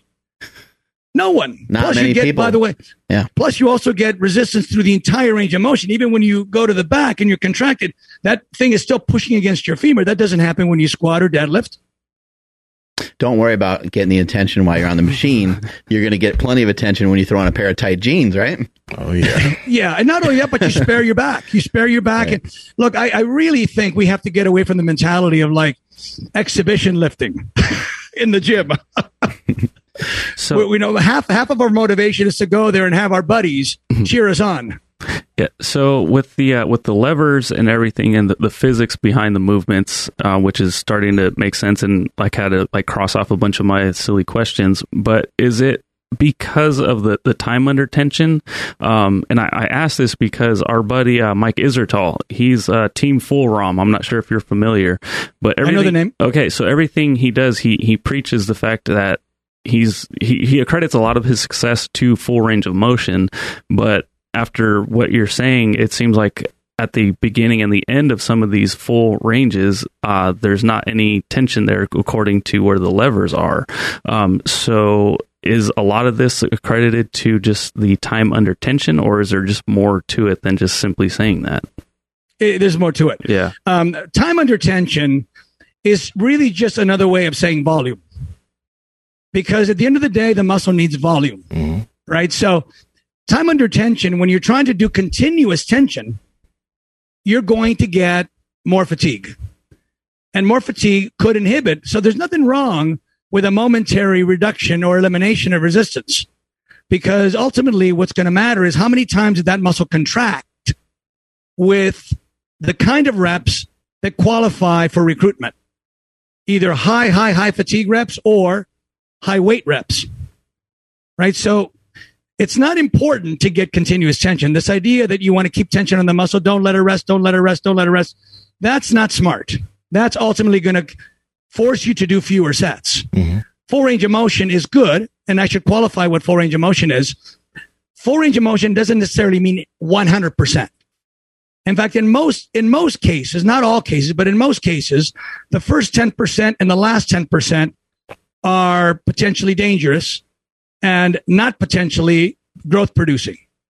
So that middle 80% is what you want to get to, right? So if you're doing, let's say, a curl and you have your forearm go down to the neutral position at the bottom, then there's no risk in going 100% range of motion. But you do a full lockout on a preacher curl, now you cannot do full range of motion. In fact, on that one, probably you shouldn't even do 70% range of motion. So, and there's another thing that's in the 16 factors, which is mechanical disadvantage, and it's why biceps tear during preacher curls, but that's another subject. But the point is, and I agree with Mike Israel in terms of full range of motion. I think volume is what matters, and maybe he's approaching volume from the perspective of time under tension. But time under tension cuts both ways. It can also inhibit how many sets you can do because of the fatigue that you're building up. So actually, on the topic of muscle tears, it's like you mentioned biceps, but I think in your book you talk about like biceps, hammies, lats, and pecs. Like these are. Oh, you got my book. Got your book. Yeah. Attaboy. Good. Yeah. Yeah. So as far as those muscles are concerned, why are those muscles that tend to have lifters? They always get injured on like hammy injuries, lat injuries, pecs, biceps. Right. Why? Right. What are they doing good wrong? Question. So here's the thing is that when I do my seminars, I explain what mechanical disadvantage is. And the way I do that is I took a seated calf machine and I chopped off the seat and I chopped off the thing that holds your knees, right? So all that was left was just the lever, the pivot, and the pedestal. And across the top of this thing, I welded little circular things. And I put a 10-pound weight on the holder. And I say to the audience, imagine this is your forearm. This is your elbow over here. I've just put a 10-pound weight in your hand. How much is your bicep holding when that forearm is horizontal? Some people guess 10 pounds. They know it's a trick question, whatever.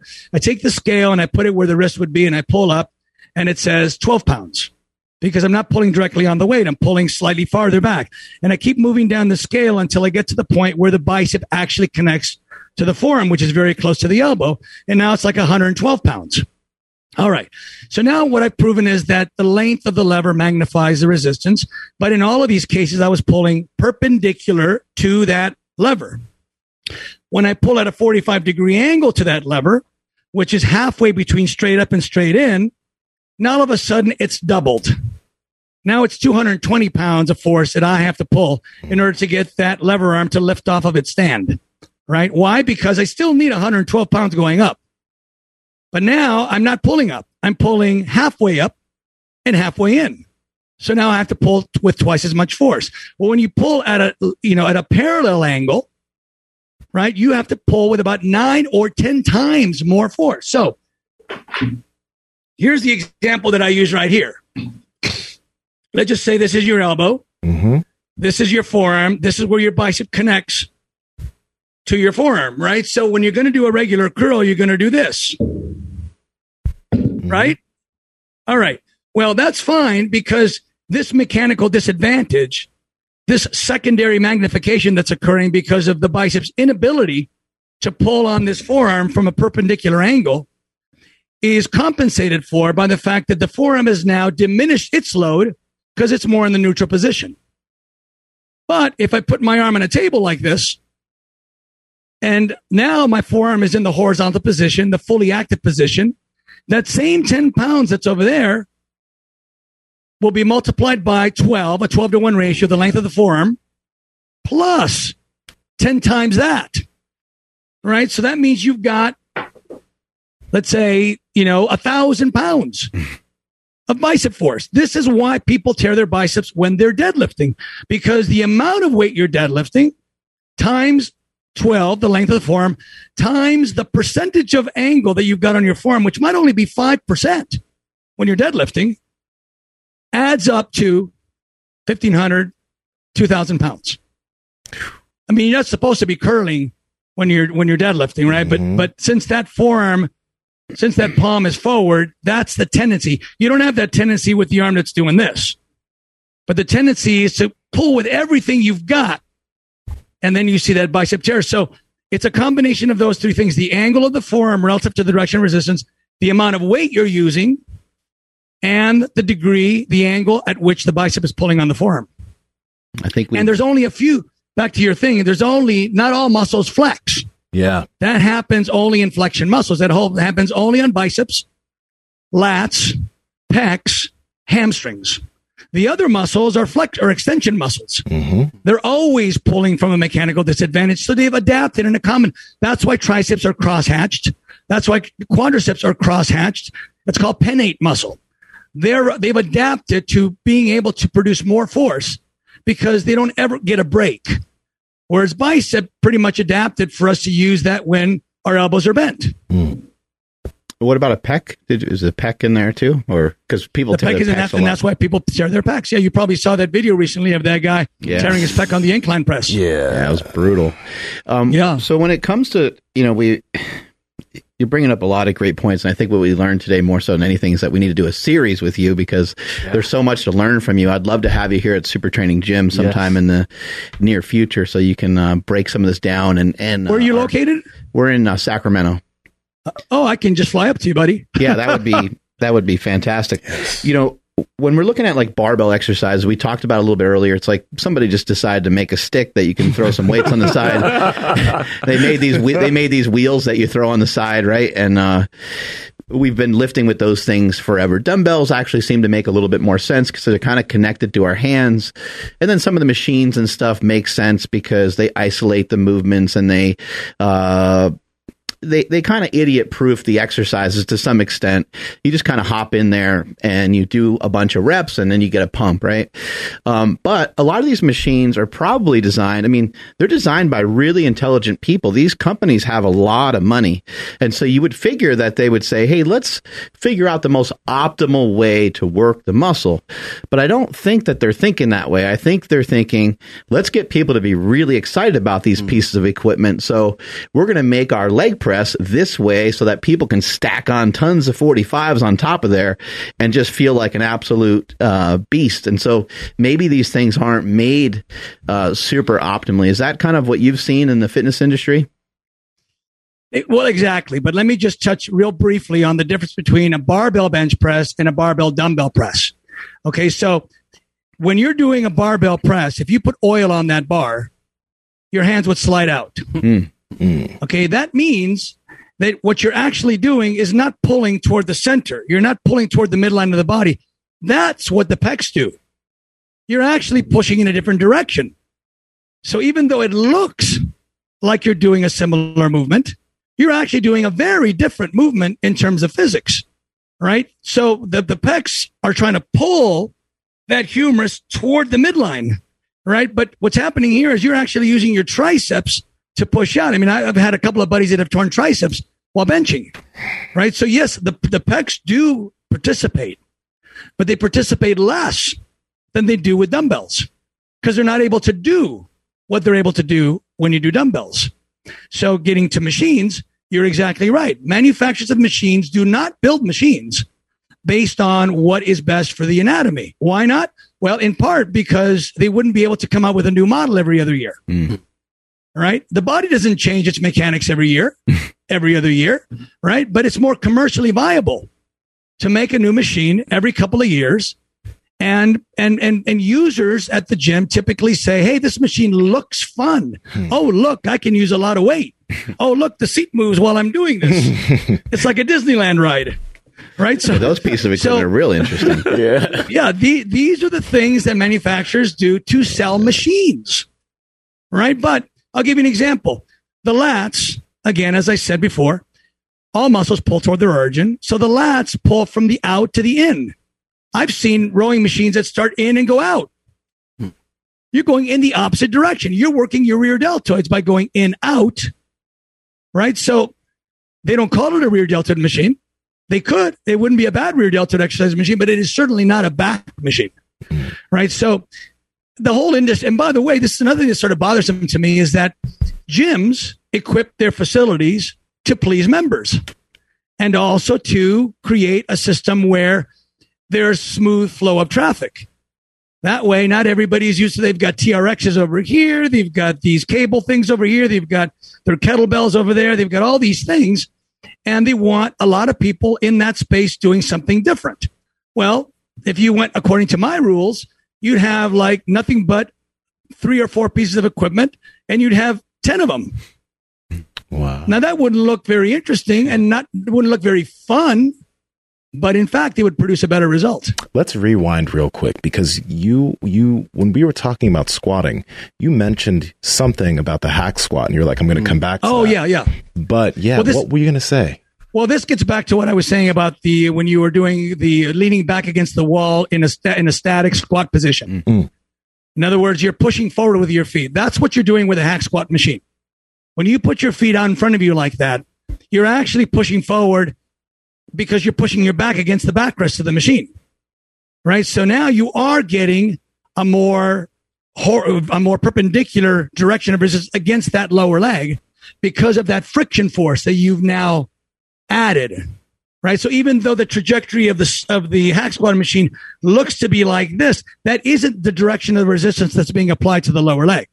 That's a little bit of an illusion. And that's why it's important for you to understand all the components of biomechanics. When you're pushing forward, here's another example. You know, people say, you know, that machine you use where you stick your feet under and behind these rollers that are in front of your ankle, but it's in front of the one that's at the top of your calf, and you do a sissy squat with it. Mm-hmm. Yeah. I know. Right? Now you can do it with your torso upright, or you can lean back, right? So someone says, well, your lower leg is vertical there. It's neutral. Why am I getting quad load? Well, it's not a free weight exercise anymore. Now you've created it into a rotational exercise, right? So now it is basically a leg extension, right? So it's really just your knee.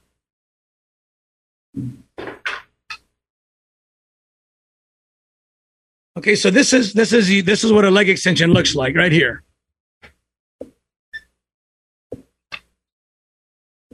Mm-hmm. Right. So that's exactly what your knee is doing when you're doing that hack squat machine. And as the quadricep is straightening the knee, it's basically carrying the torso. The hips are rising, and so it's just carrying the weight of the torso straight up. You're not actually involving the torso or the hips or the glutes. This is just rising, and the torso is going along for the ride. Wow. Okay. Right. So the farther you lean back, the more you magnify the load because you're using a longer lever. The sissy squats that you were talking about that you like to do earlier in the show, how are you performing them? Just by holding on to something, or do you have that foot thing that you're talking about?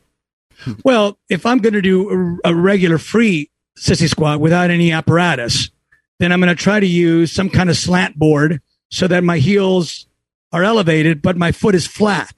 Mm-hmm. Like, some of these gyms have these stretch boards for your calves. Right. So I turned it around so that instead of my heel being lower, I have it so that my heel is higher. And then, I just lean back and I just balance myself.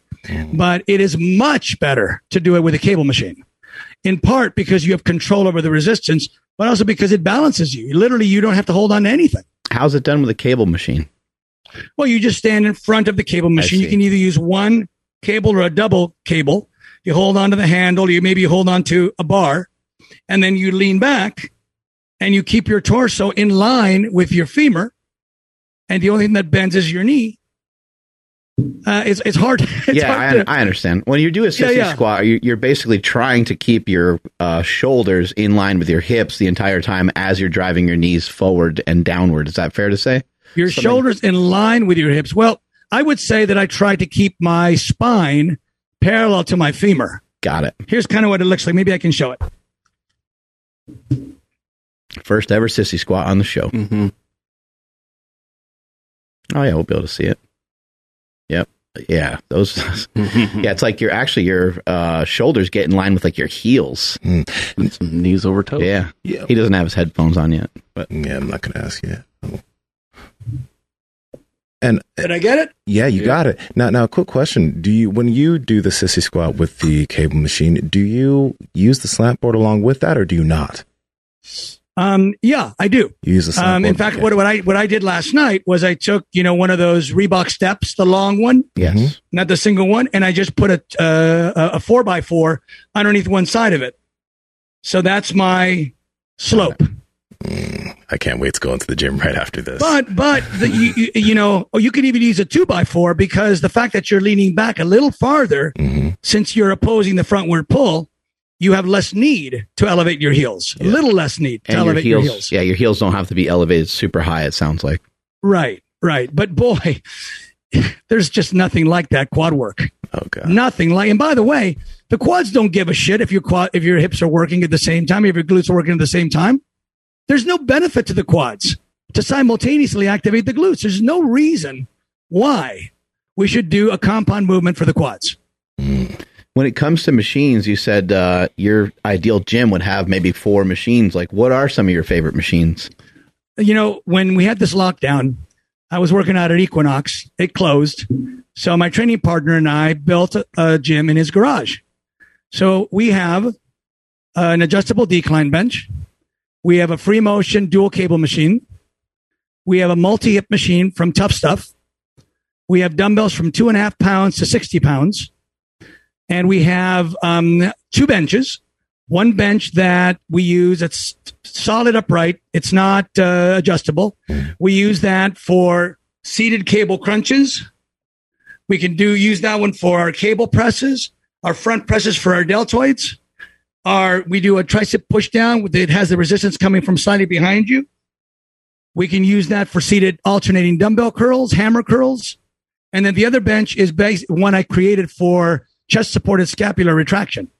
So you just sit there and it holds your chest while you do your cable middle trapezius exercise.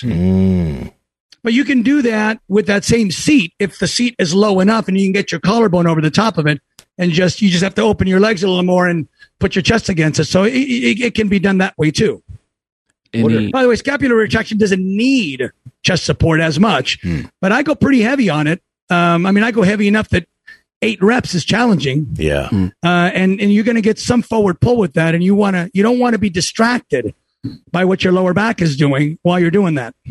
What about in your ideal gym? Is there any room for any cardio machines? See a lot of bodybuilders on step mills and stuff like that. Like, what do you think? Yeah, we don't have room in there for a treadmill, but I would certainly, if I had the room, I would add a treadmill and a stationary bike. And by the way, I got leanest not doing cardio. Mm-hmm.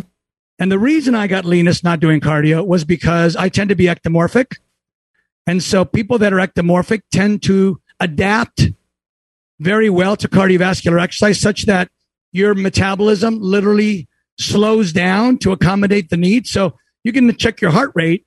Let's say if you're going to do a 3-month pre-contest cardio thing, your heart rate might be 115 with X intensity. By a month or two later, it's 92, it's 88, even though you're using the same intensity. So I found that my body was learning how to conserve fuel.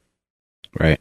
You want to be fuel inefficient when you're trying to burn fat. So you're actually going to get more fat loss by being fuel inefficient, cutting back your calories and burning all your calories with resistance exercise than you would if you tried to bring. Now, that's not true for the endomorph. The guy that's more of a slow metabolism guy, he will benefit fat loss wise from doing cardio. But I do think everyone should do cardio for cardiovascular health. Yeah, I would imagine nowadays you just do some here and there just because, right? Yeah, I mean, it does increase your HDL and lower your LDL. And also, I like the idea of just maintaining that function, maintaining the capacity. If I go for a hike or a bike ride with a friend or something like that, I don't want to poop up because I never do any cardio. Mm. You ever have an opportunity to utilize bands or chains on the bar? You mean elastic bands, right? Yes.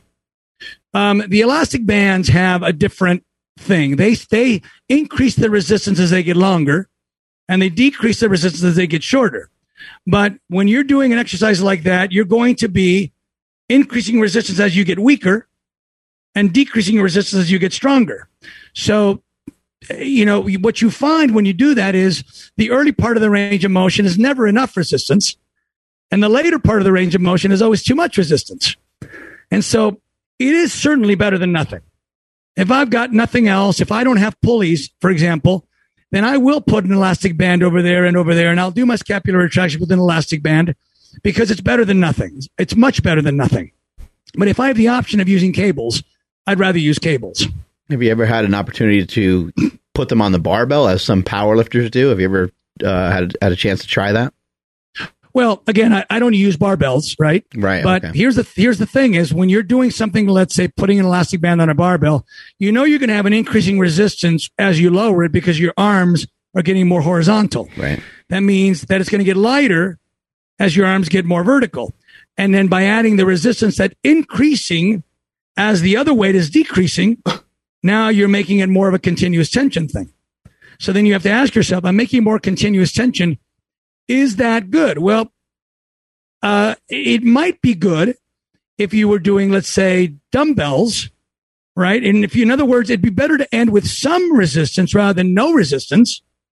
But if you're having so much resistance at the end of the range of motion that you can't finish the range of motion, then that's not necessarily a good thing. But it's elastic bands can be used, not necessarily productively, but they can be done with barbells. It's pretty awkward to do it with dumbbells. What about in the case of something like a row? Do you think that it might add some value to it if you had, you're pulling like let's say low pulley row and you figured out a way to put some bands on there as well. So now you have the way the weight normally works, but in addition to that, it's adding some resistance as you pull the weight towards you. Okay. The first thing that we have to ask is the rowing motion a good motion? And if so, for what muscle, right? So when you're doing a rowing motion, you're pulling your arms toward the back of the room and you're pulling against a resistance that's going straight to the front. Okay. So in my book, I explain the principle of opposite position loading. What I explain is that the Tower of Pisa, Leaning Tower of Pisa is over there and it's going to fall. It's going to fall north. Today's the day. You can save it. You're strong enough to do it. Here's a rope that you can attach to it. It's strong enough to hold it. It's falling north. On which side of the tower would you have to stand and attach? On the south side. Mm-hmm. That's where the load is. Where's the load on a frontward pulling resistance? On the rear deltoid.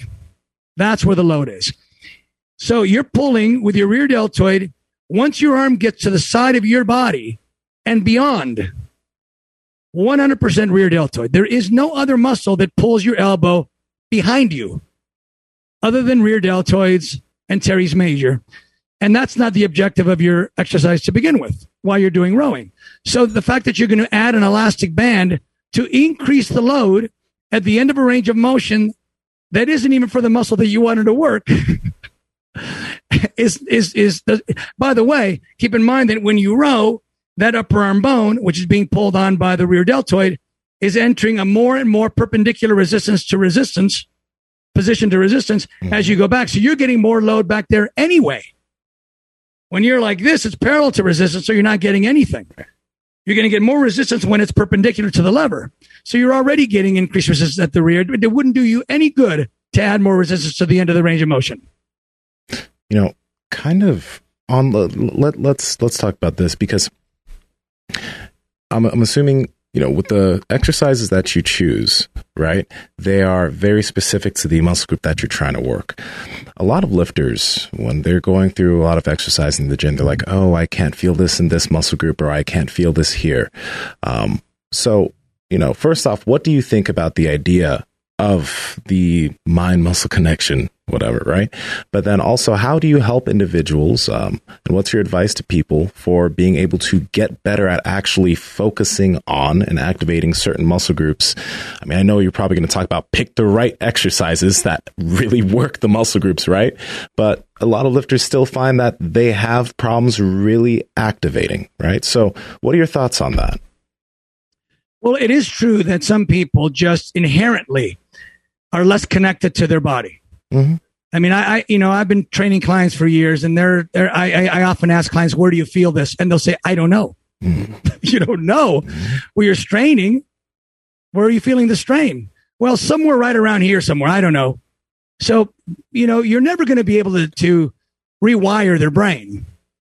But, again, as you said, physics will determine what muscle is going to be loaded, whether you're thinking about it or not. And you can't redirect the load just by thinking about it. There are some exercises that, maybe all exercises would benefit by being aware of what you're feeling and where you're feeling it and making slight accommodations. So, for example, let's just say you're doing a one-arm pull-in. And part of the latissimus fibers attach to the bottom tip of the shoulder blade, which means they actually help pull the shoulder down. So when you're doing this, it helps to lower the shoulder. Now, how much does it help? Maybe 8-10%. It's not going to make or break the exercise, but it is going to feel more gratifying to raise that shoulder blade up as you bring the arm up and to bring the shoulder down. And so that mind-muscle connection does help bring gratification and fun and pleasure and just a sense of just gritty, I'm feeling this in my lat like I've never felt before, right? That's important. When you're doing certain, let's say shoulder raises exercises, if you're shrugging your shoulder up, you're going to diminish the ability of that delta to shorten and contract. But if you're not aware that you're bringing your shoulder up as you're doing it, you're going to basically have an origin, a muscle origin that's retreating away from the approaching insertion and preventing that muscle from contracting, right? So these things do matter, but that's just paying attention. That's just being in tune. I think that's also where, like, working with loads that are way too heavy and then using a lot of momentum and adding all these factors into the training can have lifters get away from being able to really even pay attention to the muscle group that they're working. Because when you start lifting heavier, a lot of people start moving a lot and all these other muscle groups are getting whatever, and they feel good in a way, but it pulls away from, what they're trying to actually do. Right. Now, I'll give you an example of let's just say you're doing skull crushers, and it's very tempting to keep up with your training partner. It's very tempting to get a new record. Right? You've been doing it with, let's say, 100 pounds. You want to get to 110 pounds today. And not that 110 pounds is a magic number, but it's more than 100 pounds. And so it makes you think that you're moving forward. You're investing a lot of time and effort and energy in this thing. And, you really want to grow. So you add weight to your barbell or your dumbbells, even though you knew that if you did it strict, you wouldn't be able to do it. Yeah. So now you start to sort of throw this way. You start to use your lats right? Well, maximum effort by a muscle is maximum effort by a muscle. There's no such thing as more than maximum, right? If you're doing a strict tricep extension and you know that 4 reps is all you can do with this particular weight, adding weight is foolish. Throwing momentum in there is the equivalent of you adding weight to then subtract the weight by throwing your lats in there, right? So your triceps are at the very least no more loaded, possibly even less loaded.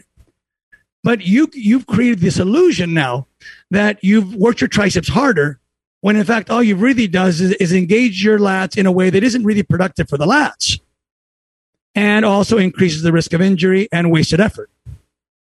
But this is part of, like, you know, there's a huge psychological component, as we know, to working out, right? So much of it is us, you know, being so zealous to give it all we've got, right? To walk away from the gym thinking we left nothing on the table, right? But that's an illusion. That's not what the muscle is experiencing.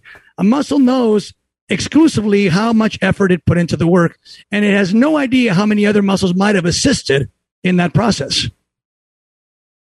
So, like, I think this is also a good place for us to stick, because, you know, let's say that, you know, people leave the gym and they're like, oh, I have the craziest back pump, or, oh, my quads are blown up, right? You have that feeling, right? And, you know, let's ignore, you know, we talked about failure and all that, but they have the feeling, right, that those muscle groups have been worked drastically, even if they weren't working in that way. Is that something is that still worth paying attention to? Well, you know, Lee Haney used to say, stimulate, don't annihilate. Mm-hmm. Right. And we've had this idea that it's an emotional idea. It's not an intellectual idea. It's an emotional idea that we have to give it all we've got, that we have to really just let that muscle go limp. And that's what's going to give us maximum growth. Well, in fact, there is such a thing as overtraining. Yeah. Right. So it is ridiculous to think that the harder you work, the more growth you get.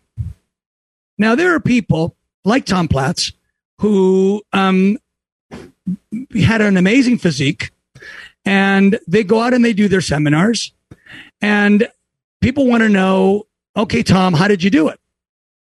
You think he's going to talk about physics?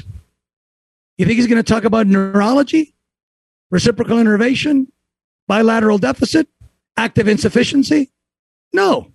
He's going to say, you have to work your fucking ass off. You have to dig deeper than you ever dug before, because that's what he knows. That's his message. If there's one thing Tom Platz does, is he inspires, but he doesn't teach mechanics. He doesn't teach science. Right now, I'm not belittling him, and I respect him, but the people that are listening for something from a message from a person who's done this before, who's been there, who achieved this thing, they want to know, what's your secret? What do you know that I don't know? What do you have that I don't have? What can I get from you that'll help me?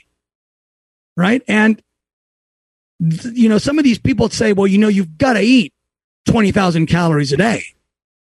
Well, no, you don't. Because, yes, you cannot let your body think that there's a calorie shortage. It's not going to give you muscle growth if it thinks it can't afford it. But if your metabolic rate for that day is 4,000, and eating 5,000 or 6,000 calories a day is more than enough to make your body feel that it can afford muscle growth, eating 20,000 calories a day isn't going to make that better. Right? If X amount of intensity is enough to make that muscle grow, using 3 times that intensity isn't necessarily better. Yeah. We have to be smart about how we eat and how we train, and understand that there is such a thing as the right amount of intensity, the right amount of muscle fatigue. You're too logical, I think. And when it comes to when it comes to exercises and things that you've seen maybe over the last several years, like, what are some things? You seem to be very level-headed, but what are some things where you're just like, what the hell are these people doing? Like, why is everyone doing this exercise? Have you had any exercises, or are there any exercises that are kind of pet peeves of yours where you're like, I can't afford to see it one more time. I'm going to drive off a cliff? Well, Look, no. The answer to that is no. I mean, I understand why people are doing what they're doing. Bosu ball bicep curls. And I tell people all the time, look, even trainers, we can all be forgiven for having done it the old school way. None of us knew any better, right? I mean, a lot of us have gone. Look, I was certified with the American College of Sports Medicine. They taught no biomechanics. They might be doing it now, but when I was certified with ACSM, 30 years ago, they taught no physics. And yet, it's safe to say that all of the people that were being certified with them were using resistance exercise as part of their training. And yet, resistance exercise is all about physics. It's all about mechanics. It's all about neurology. It's all about, muscle load and safety. Look, I mean, you get people that are doing trainers that tell clients, when you're squatting, don't let your knees go over your toes.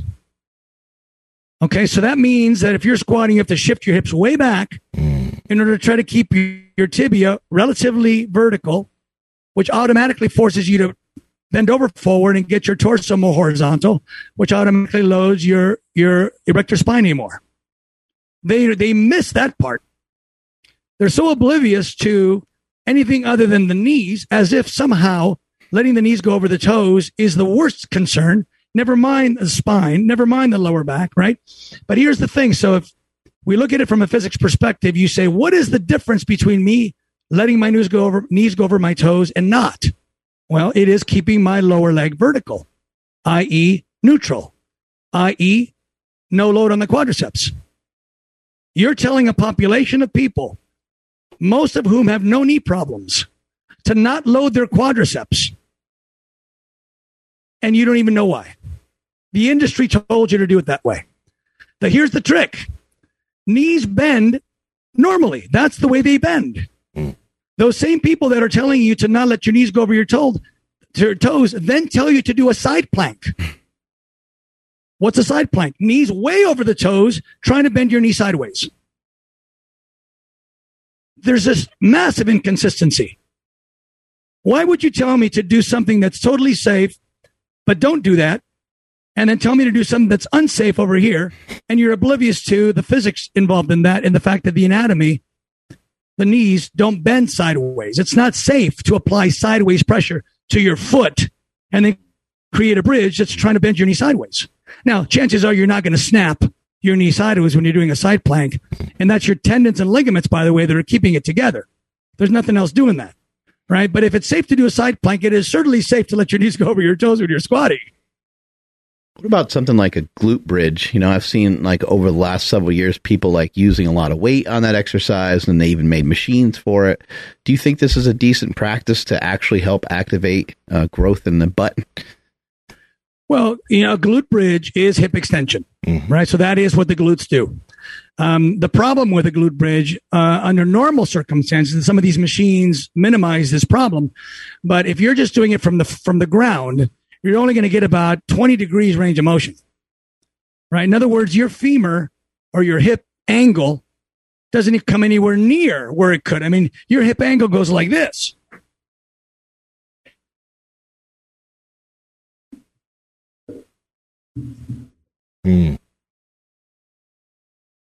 That's the range of motion of the hips. When you're doing glute bridge, you're not doing that, right? You're doing 10% of that, maybe 15% of that. Yeah. You're far from the right range of motion. So yes, if you put your back on a bench, you can create more hip angle. But now what you're doing is you're using your spine as a bridge. And so you're putting all that pressure on the upper part of your spine. And so there's some pressure on the spine. And your end phase loading, the resistance gets heavier at the end, lighter at the bottom, which is the opposite of the strength curve of the muscle. If anything, you want to early phase load it and not late phase load it. On top of that, you're having to use the lower leg. Now, if you put oil on the ground, your feet would probably slide out from under you, right? That means you're activating your quadricep. Activating the quadricep deactivates the hamstring.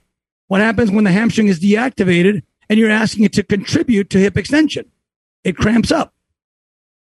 That's why some people feel a cramp in their hamstring when they're doing glute bridges. Because you're getting reciprocal innervation. You're getting a nerve cutoff, a relaxation synapse. sent to your hamstring because you're activating your quadricep by the friction force of you pushing forward on the ground. So I say, and then you have the bilateral deficit. You have both hips working at the same time. All you have to do is walk over to that glute machine that's over there, assuming it's there, right? All you have to do is go over there and you can get so much better range of motion, elimination of bilateral deficit, nothing on your spine.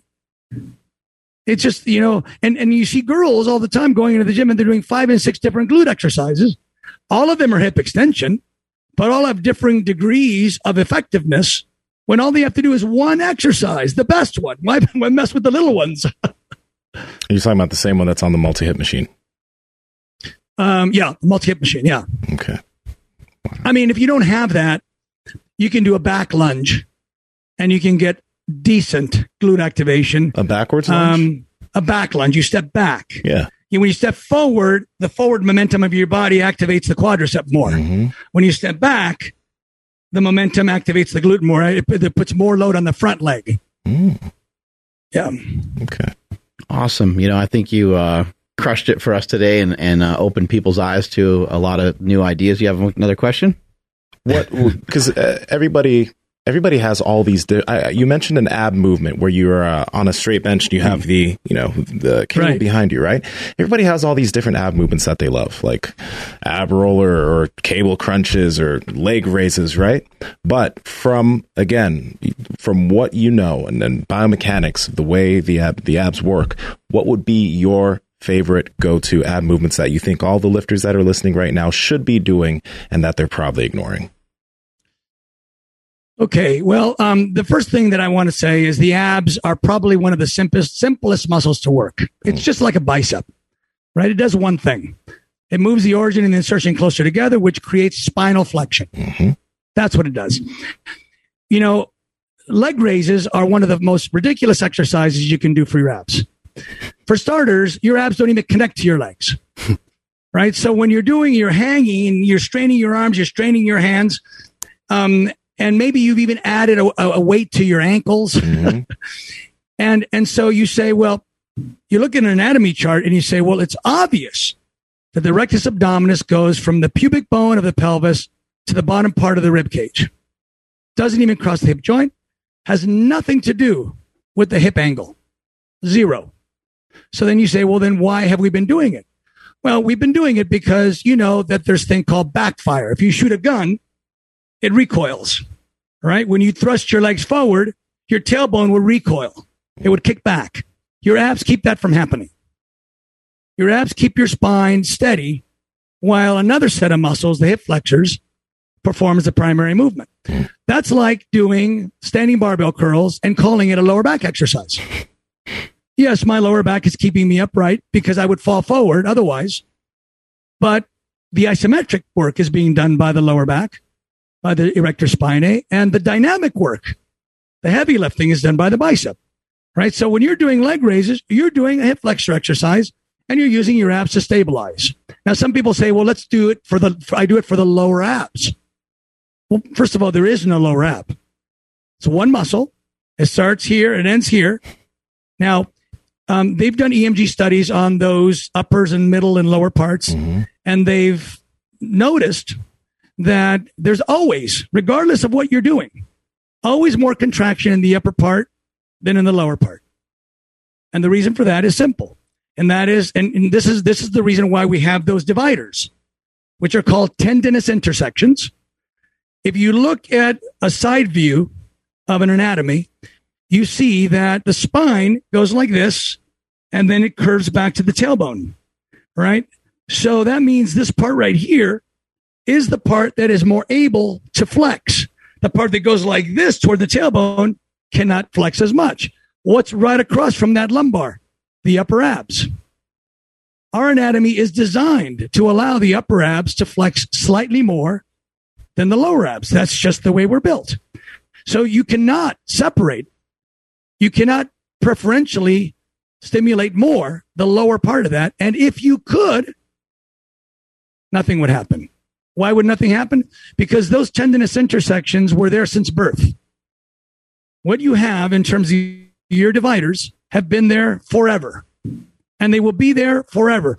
When you look at, I've done cadaver dissection. When you look at a cadaver and you look at these things, you notice, first of all, they're not even symmetrical, right? None of us have a perfectly square division, right? They're always a little bit twist. Sometimes they're not even, right? I've got a little bit of a fourth ab on the left side, but I don't have a fourth ab on the right side. Of course, nobody notices that, but it's just a little indentation. We cannot add, if we have a 4-pack, we can't make it a 6-pack. We can't make it an 8-pack. You also can't reduce the fat in the lower portion of the region because you can't spot reduce. Right? So there's literally nothing that you can possibly do to change the appearance of the abs by somehow changing the exercise. It's impossible.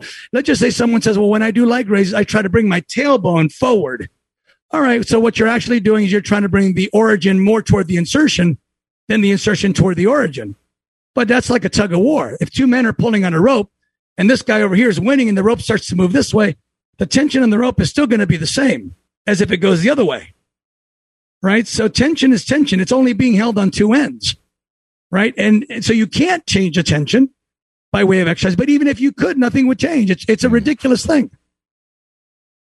So getting back to your question, the best exercise then is spinal flexion, which is a crunch. Mm-hmm.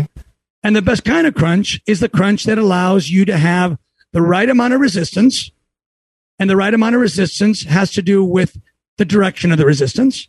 So if you're doing a flat crunch like this on a floor mat and your torso is horizontal in the maximum angle, right, perpendicular to gravity, that might be, and usually is, too much resistance for your abs to do a full range of motion for enough reps. So get on a little bit of an incline. Now you've created less of a perpendicular angle to your torso. You've subtracted about 20% of your body weight.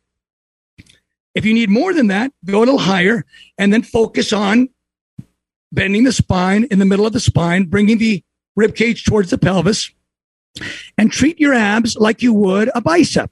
You don't try to do 100 little itty bitty reps for bicep. That's what people do with abs. They go, and they do it and they go, burn. Yeah. Burn. Yeah. That's nonsense. You don't build muscle with burn and you don't dissipate fat with burn. Mm. But people are gratified. I do 100 crunches a day. It's okay. You have bragging rights, but it's useless. What you're better off doing is, I use a cable machine because then you can use progressive resistance. Yeah. You can start off with a resistance that allows 30 repetitions, add a little more weight, do 20 for the next set, add a little weight, do 15, add a little weight, and then do 10 sets of 10 reps. Full range of motion, holding the contraction. You're building the muscle. You're deepening the little space. You're making the, in between the tendinous intersection, you're making that little bit of muscle fuller. That creates the illusion that those notches are deeper, right? And then you get rid of the fat through diet and you have got amazing abs. There we go. That moon bench type of thing probably is pretty effective. Have you seen that piece where the cables are behind you and stuff? That probably works pretty good, right? Well, I like the fact that the resistance is coming from behind you. I don't think that extending the spine in that arch position is that productive or that necessary. And some people potentially uncomfortable, potentially injurious. That's not so bad because it's supported. Right. But if you're doing, let's say, if you're doing a kneeling cable crunch and you're really trying to arch, then you could get into a little bit of spinal discomfort. Mm-hmm. It feels good on the abs, certainly, because you're feeling the abs stretch, but it's not critically important. I just do a regular cable crunch with a flat back seat, and my abs have always been great when I get on stage. Did you say you do it off of a incline bench or just for? I'm sorry, it's a seat. It's a flat seat with an upright back. Oh, okay. And then I put the pulley behind me about head height. I understand. And then I grab a couple of ropes. Perfect. Cool. And girls aren't going to want to do that because it'll mess up their hair. And then so we can plug the book as much as possible right now because I'm going to have to pick up my own copy. I was going to wait for Encima to be done. No, I'm not going to be done. I know it's going to be a minute, so I'm going to have to get it my damn self. So I'm assuming all of this is broken down in the book, like as far as like each muscle group, like the the opposite of the origin of the muscle. Like, does it kind of break it down? Because someone like me, I'm gonna have a hard time. Like, okay, he said lats, so I'll go this way, but then where my chest, like I wouldn't have thought to push like downwards, like a decline bench. So is that kind of all broken down in the book?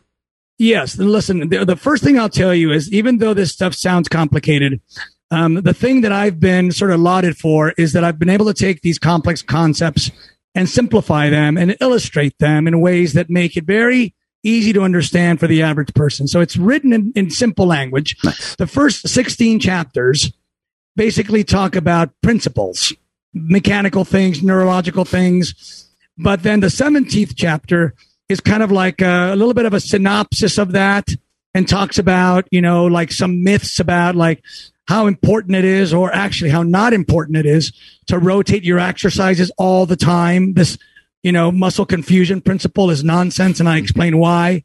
And then starting with the 18th chapter, 18 through 25 are body part chapters. Pecs, lats, middle trapezius, side deltoid, front deltoid, rear deltoid. And then I identify what that muscle does, what the ideal range of motion is. Therefore, the best exercise, the best one or two exercises would be this and this. Second would be this. Third might be this. Fourth best might be this. Fifth best might be that. Worst might be this. Body part by body part. And then chapter 26, which is the final chapter, talks about basically how we wrap our minds around this, right? The fact that this is so new, so different than what we've been told, but we owe it to ourselves to allow ourselves to be sensible and logical, to not be dogmatic, to not be closed-minded, and to just put your toe in the water a little bit. Just try a few of these things out, and then maybe mix it in with what you've been doing. And then as you explore that, just move these more in and move those more out, and you'll discover that it feels and produces a better result. And then do you outline the 20 exercises that you utilize?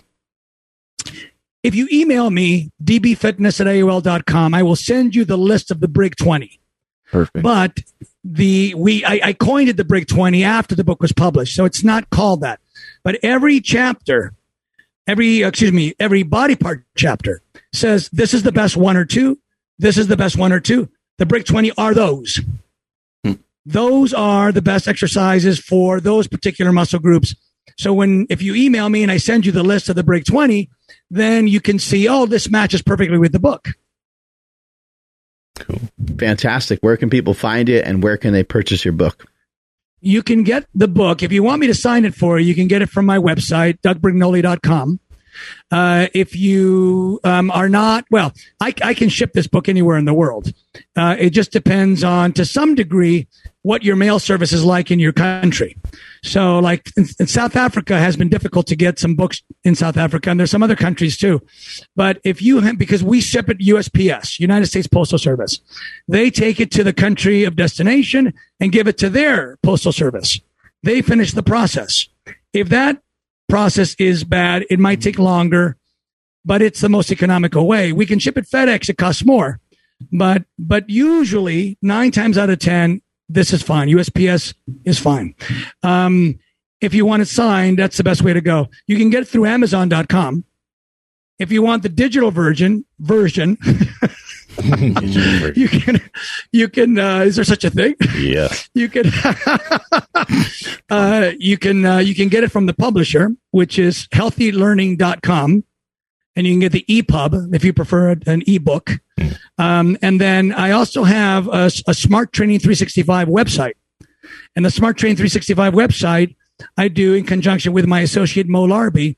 And we do online courses and videos that show the Brig 20 and there's all kinds of videos there we've done, like true bodybuilding and things like that, where we talk about everything like diet, and we talk about posing trunks and how to prepare your posing routine and how to match your music and all of that stuff. So if you go to Smart Training 365, you'll see all kinds of, even certification. If you're a trainer, you want to be certified in this program, we do that as well.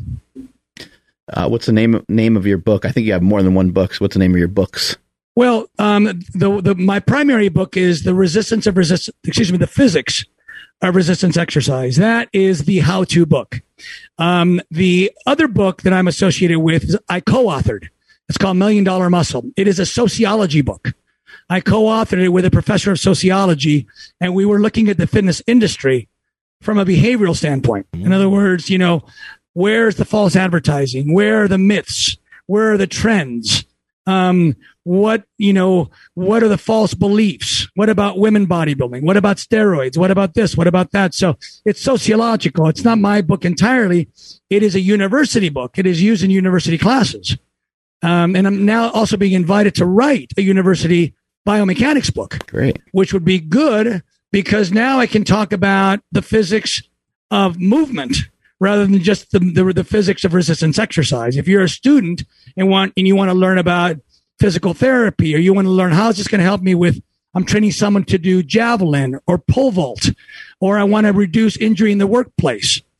Same physics, same biomechanics applies. So I'm working on that right now. Hopefully these things take a long time, but hopefully it'll be done in about 2 or 3 years. Thank you so much for your time today. We appreciate it. Have a great rest of your day. Thank you so much. You too. Thank you. Bye, guys. Bye. We got some good stuff today. That's so much. We got schooled. Big time. This is good. Taken to school. That was so sick. I really like though, because it's like this thing, like when I talk to athletes that don't compete and they're like, yeah, I want to bench more. I'm less like, but you want bigger pecs, right? Yeah. And the bench isn't comfortable for you, right?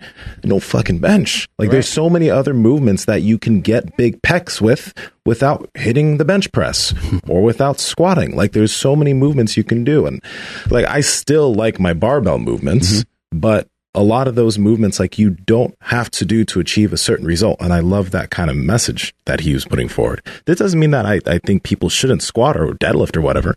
I still like deadlifting. I'm still going to deadlift, but maybe not have that be your whole workout. People really struggle with even getting rid of the exercise for like a week or two. Sometimes someone's like, my shoulder's really bugging me, and it's bothering me on bench. And I'll say, get rid of the bench for a month. And they're like, what? Like, they get so fearful of it, and you're not going to get weaker. Yeah. I think the attachment to powerlifting, I think you have to do the exercise all the time. I remember when the squat every day thing kind of came around, and when people were talking about just squatting really often in their training, some people were like, if I don't squat, I really lose my rhythm with the weight. And I'm like, I was thinking like, this is absurd. What are you talking about? Like, you should be able to go like at least a month without losing any. I mean, you should kind of still know how to do it. So I never really understood what the hell they were talking about when people would talk in those terms. But like, yeah, if your knee's killing you and you don't, or your back and you don't feel like squatting or deadlifting, like, I don't think there's any reason to feel bad about it. I think it's actually a great opportunity to explore some other things. Like Doug said, put your toe in there and kind of check it out and start to learn things that could be possibly more valuable for you in the long run. Mm-hmm. I think one reason why people do tend to like, a lot of the big compound movements is because those are the movements that it's much easier to see progressive overload in action. And what I mean is this, it's like when you're doing a bicep curl, you'll get strong initially, but then there's going to be a point that you hit where it's just like getting 5 pounds on that bicep curl is very difficult to do. Like going from 50 to 55 to 60, there is a stopping point for the amount of load you're going to be able to do. But when you're doing like a big compound movement where all these other muscle groups are involved, I know what Doug's saying, where all these other muscle groups are involved, but the ability to see strength progress with that over time is very rewarding, right? So again, it's like he was mentioning that there are more optimal ways to build muscle, but by having that progressive overload, these muscles, all of these muscle groups are continuously getting stronger to move that big load. So inherently, you will get bigger, you will get stronger. He's just mentioning that there are much better ways to target those muscles specifically and maybe do this faster if your goal is just purely your physique and getting these muscle groups bigger. Yeah, I like what he said about the kind of lower percentage. He's like, a squat is hitting a lower percentage of your legs and it's hitting a larger percentage of most of your body. And so therefore, to get a similar result on your quads in particular, you would have to use a lot more weight. And it's kind of nice that those exercises lend themselves to allow you to use weight.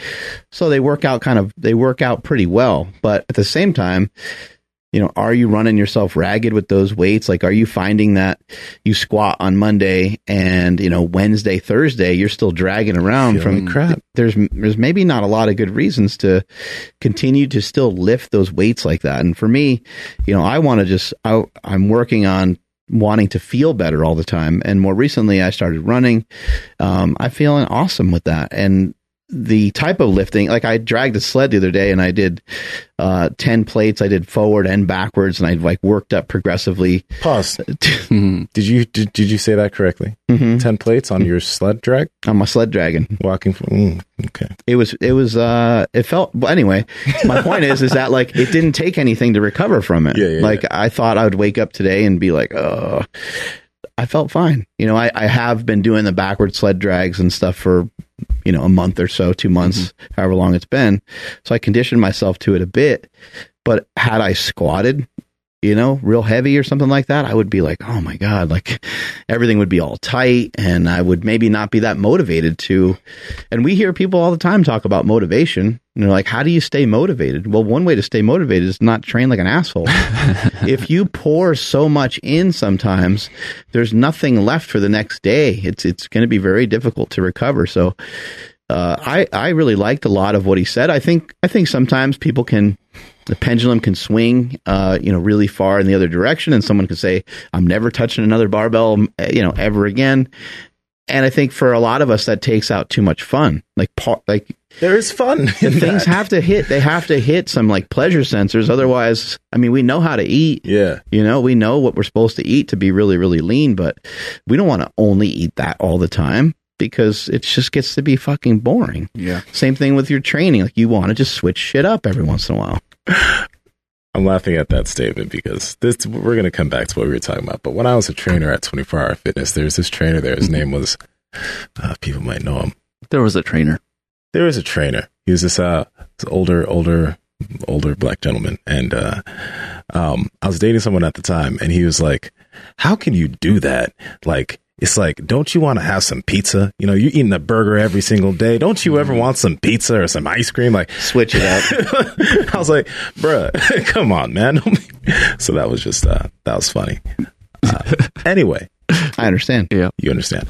But yeah, no, like, and this is the thing that we talk about too a lot. It's like, if you are doing compound movements, be smart about it. It's like, it's not necessary to load up as much weight as possible and mess yourself up for days or injure yourself. You got to be smart with what you're doing in the gym. But maybe like, yeah, a lot of people are like, oh yeah, after deadlift day, I'm fried for a few days. I think he hit on something super important. Are you a competing powerlifter? This is the big thing. Are you? Mm-hmm. Okay. Maybe if you're not, maybe you don't have to be going towards those strength goals as intensely as competing powerlifters. It's not your sport. So yeah. Yeah, no, you hit it perfect on both accounts, because you brought it up about like, kind of like what is the goal here. Doug's talking about he doesn't even touch a barbell, so his goal is not to have the best deadlift in the gym. So somebody might be hearing this and thinking like, oh, that guy's full of shit, or whatever he's talking about, it's not going to work for me. It's like, but what is that goal? And if it is that deadlift, maybe mixing some of this while still maintaining some of your important compound movements and some of those accessories. Yeah. And if you're not competing, then exactly what Nsima said. Don't fucking try to be the coolest lifter on Instagram and wonder why. Yeah. Unless you enjoy, like, this is the thing. I think, like, there is an enjoyment thing here. Mm-hmm. Interest level, like we talk about all the time. If you're interested in it, you might want to let it rip here and there. But I think we've said this many times on the show. Like, what I would love to see people do is, I would love for people they train their deadlift. They're training it here and there, maybe not like super obsessed with it and getting carried away. They're still doing other exercises. They're practicing just being healthy in general. And then, one day they do a 365-pound deadlift, and they're like, oh, wow, like that actually felt really easy. I think I'm going to go up to 385. They go up to 385, they nail that, and they're like, shit, I'm I'm close to 4 plates. Like, this is super exciting. I'm going to let it go for today. What I'd like to see people do is that you are kind of almost like unaware that you're even that strong. And you're probably more capable of like 425, 435, or maybe even beyond that. Yep. So when you go and attempt the 405 for one out of nowhere, it's probably, it should be the case that it's very uncommon for you to go for a single rep max. Therefore, you don't really have any idea of how much stronger and how much better you got. And then when you go for it, you're like, holy shit. Or maybe, to kind of touch upon that same scenario, maybe you do hit 365. It feels really easy. And then you're like, I think for the next 3 weeks or so, I'm going to push it a little bit and start to lift a little heavier so I can concentrate, so I can knock that 405 out. Something like that. I think that's the way that your strength training should look. Otherwise, most of the time you should be, working on your technique, trying to get as much muscle stimulation as you can, and not really being overly concerned about how much weight is on the bar. And then on occasion, just because it's fun, let her rip and go for it. By the way, peeps, new video on the Super Training channel on Mind Muscle Connection. I asked Doug about that because I was just really curious in his thoughts. And when he mentioned the peak contraction thing, that's a big thing that I really like people to kind of pay attention to. Doing, like, if you're doing a lat movement or something, hold the muscle at the peak contraction where you actually feel that, because that'll actually allow you to be more aware of what's actually going on. And one cool thing that he mentioned that we both talked about the other day is, like, when you're doing a pull movement, a lot of people have their elbow come past, right? But when we were talking about it, elbow doesn't come past. This is where you have peak contraction of that muscle group. Here, it's like there's nothing there. Right. So yeah, I dug this one a lot. I dug this podcast with Doug. Take us on out of here, Andrew. I will. Thank you, everybody, for checking out today's episode. Please share it with somebody that absolutely needs to hear it. Somebody's struggling in the gym trying to get jacked, and they can't figure out why the deadlift's not helping their lats. I don't know, whatever it may be. So please share this with them. We would sincerely appreciate it. And shout out to everybody that has been reviewing the podcast on iTunes. And SEMA put out the bat signal and you guys responded quickly. We appreciate that. If you haven't done so, please do so. Just hit up our iTunes and find us on there if you're not already subscribed on there, and drop us a rating and a review. Go ahead and type something out there that actually stands out a little bit better. Please make sure you follow the podcast at Mark Bell's Power Project on Instagram, at MB Power Project on TikTok and Twitter, and check out that newsletter. Also, we're currently trying to shred some fat right now, so Mark gives you guys some pretty cool tips in that newsletter, along with an exclusive video that you can't access unless you are a part of that newsletter. So if you're watching this just on regular ass YouTube, make sure you guys sign up right now. My Instagram and Twitter is at I am Andrew Z. And SEMA, where are you at? I'm going to echo what Andrew said. Thanks for the reviews, peeps. You're helping us move on up to the east side at Nsima Inyang on Instagram and YouTube and TikTok. Nsima Yin Yang on Twitter. Mark? Strength is never weakness. Weakness never strength. Catch you guys later. Bye.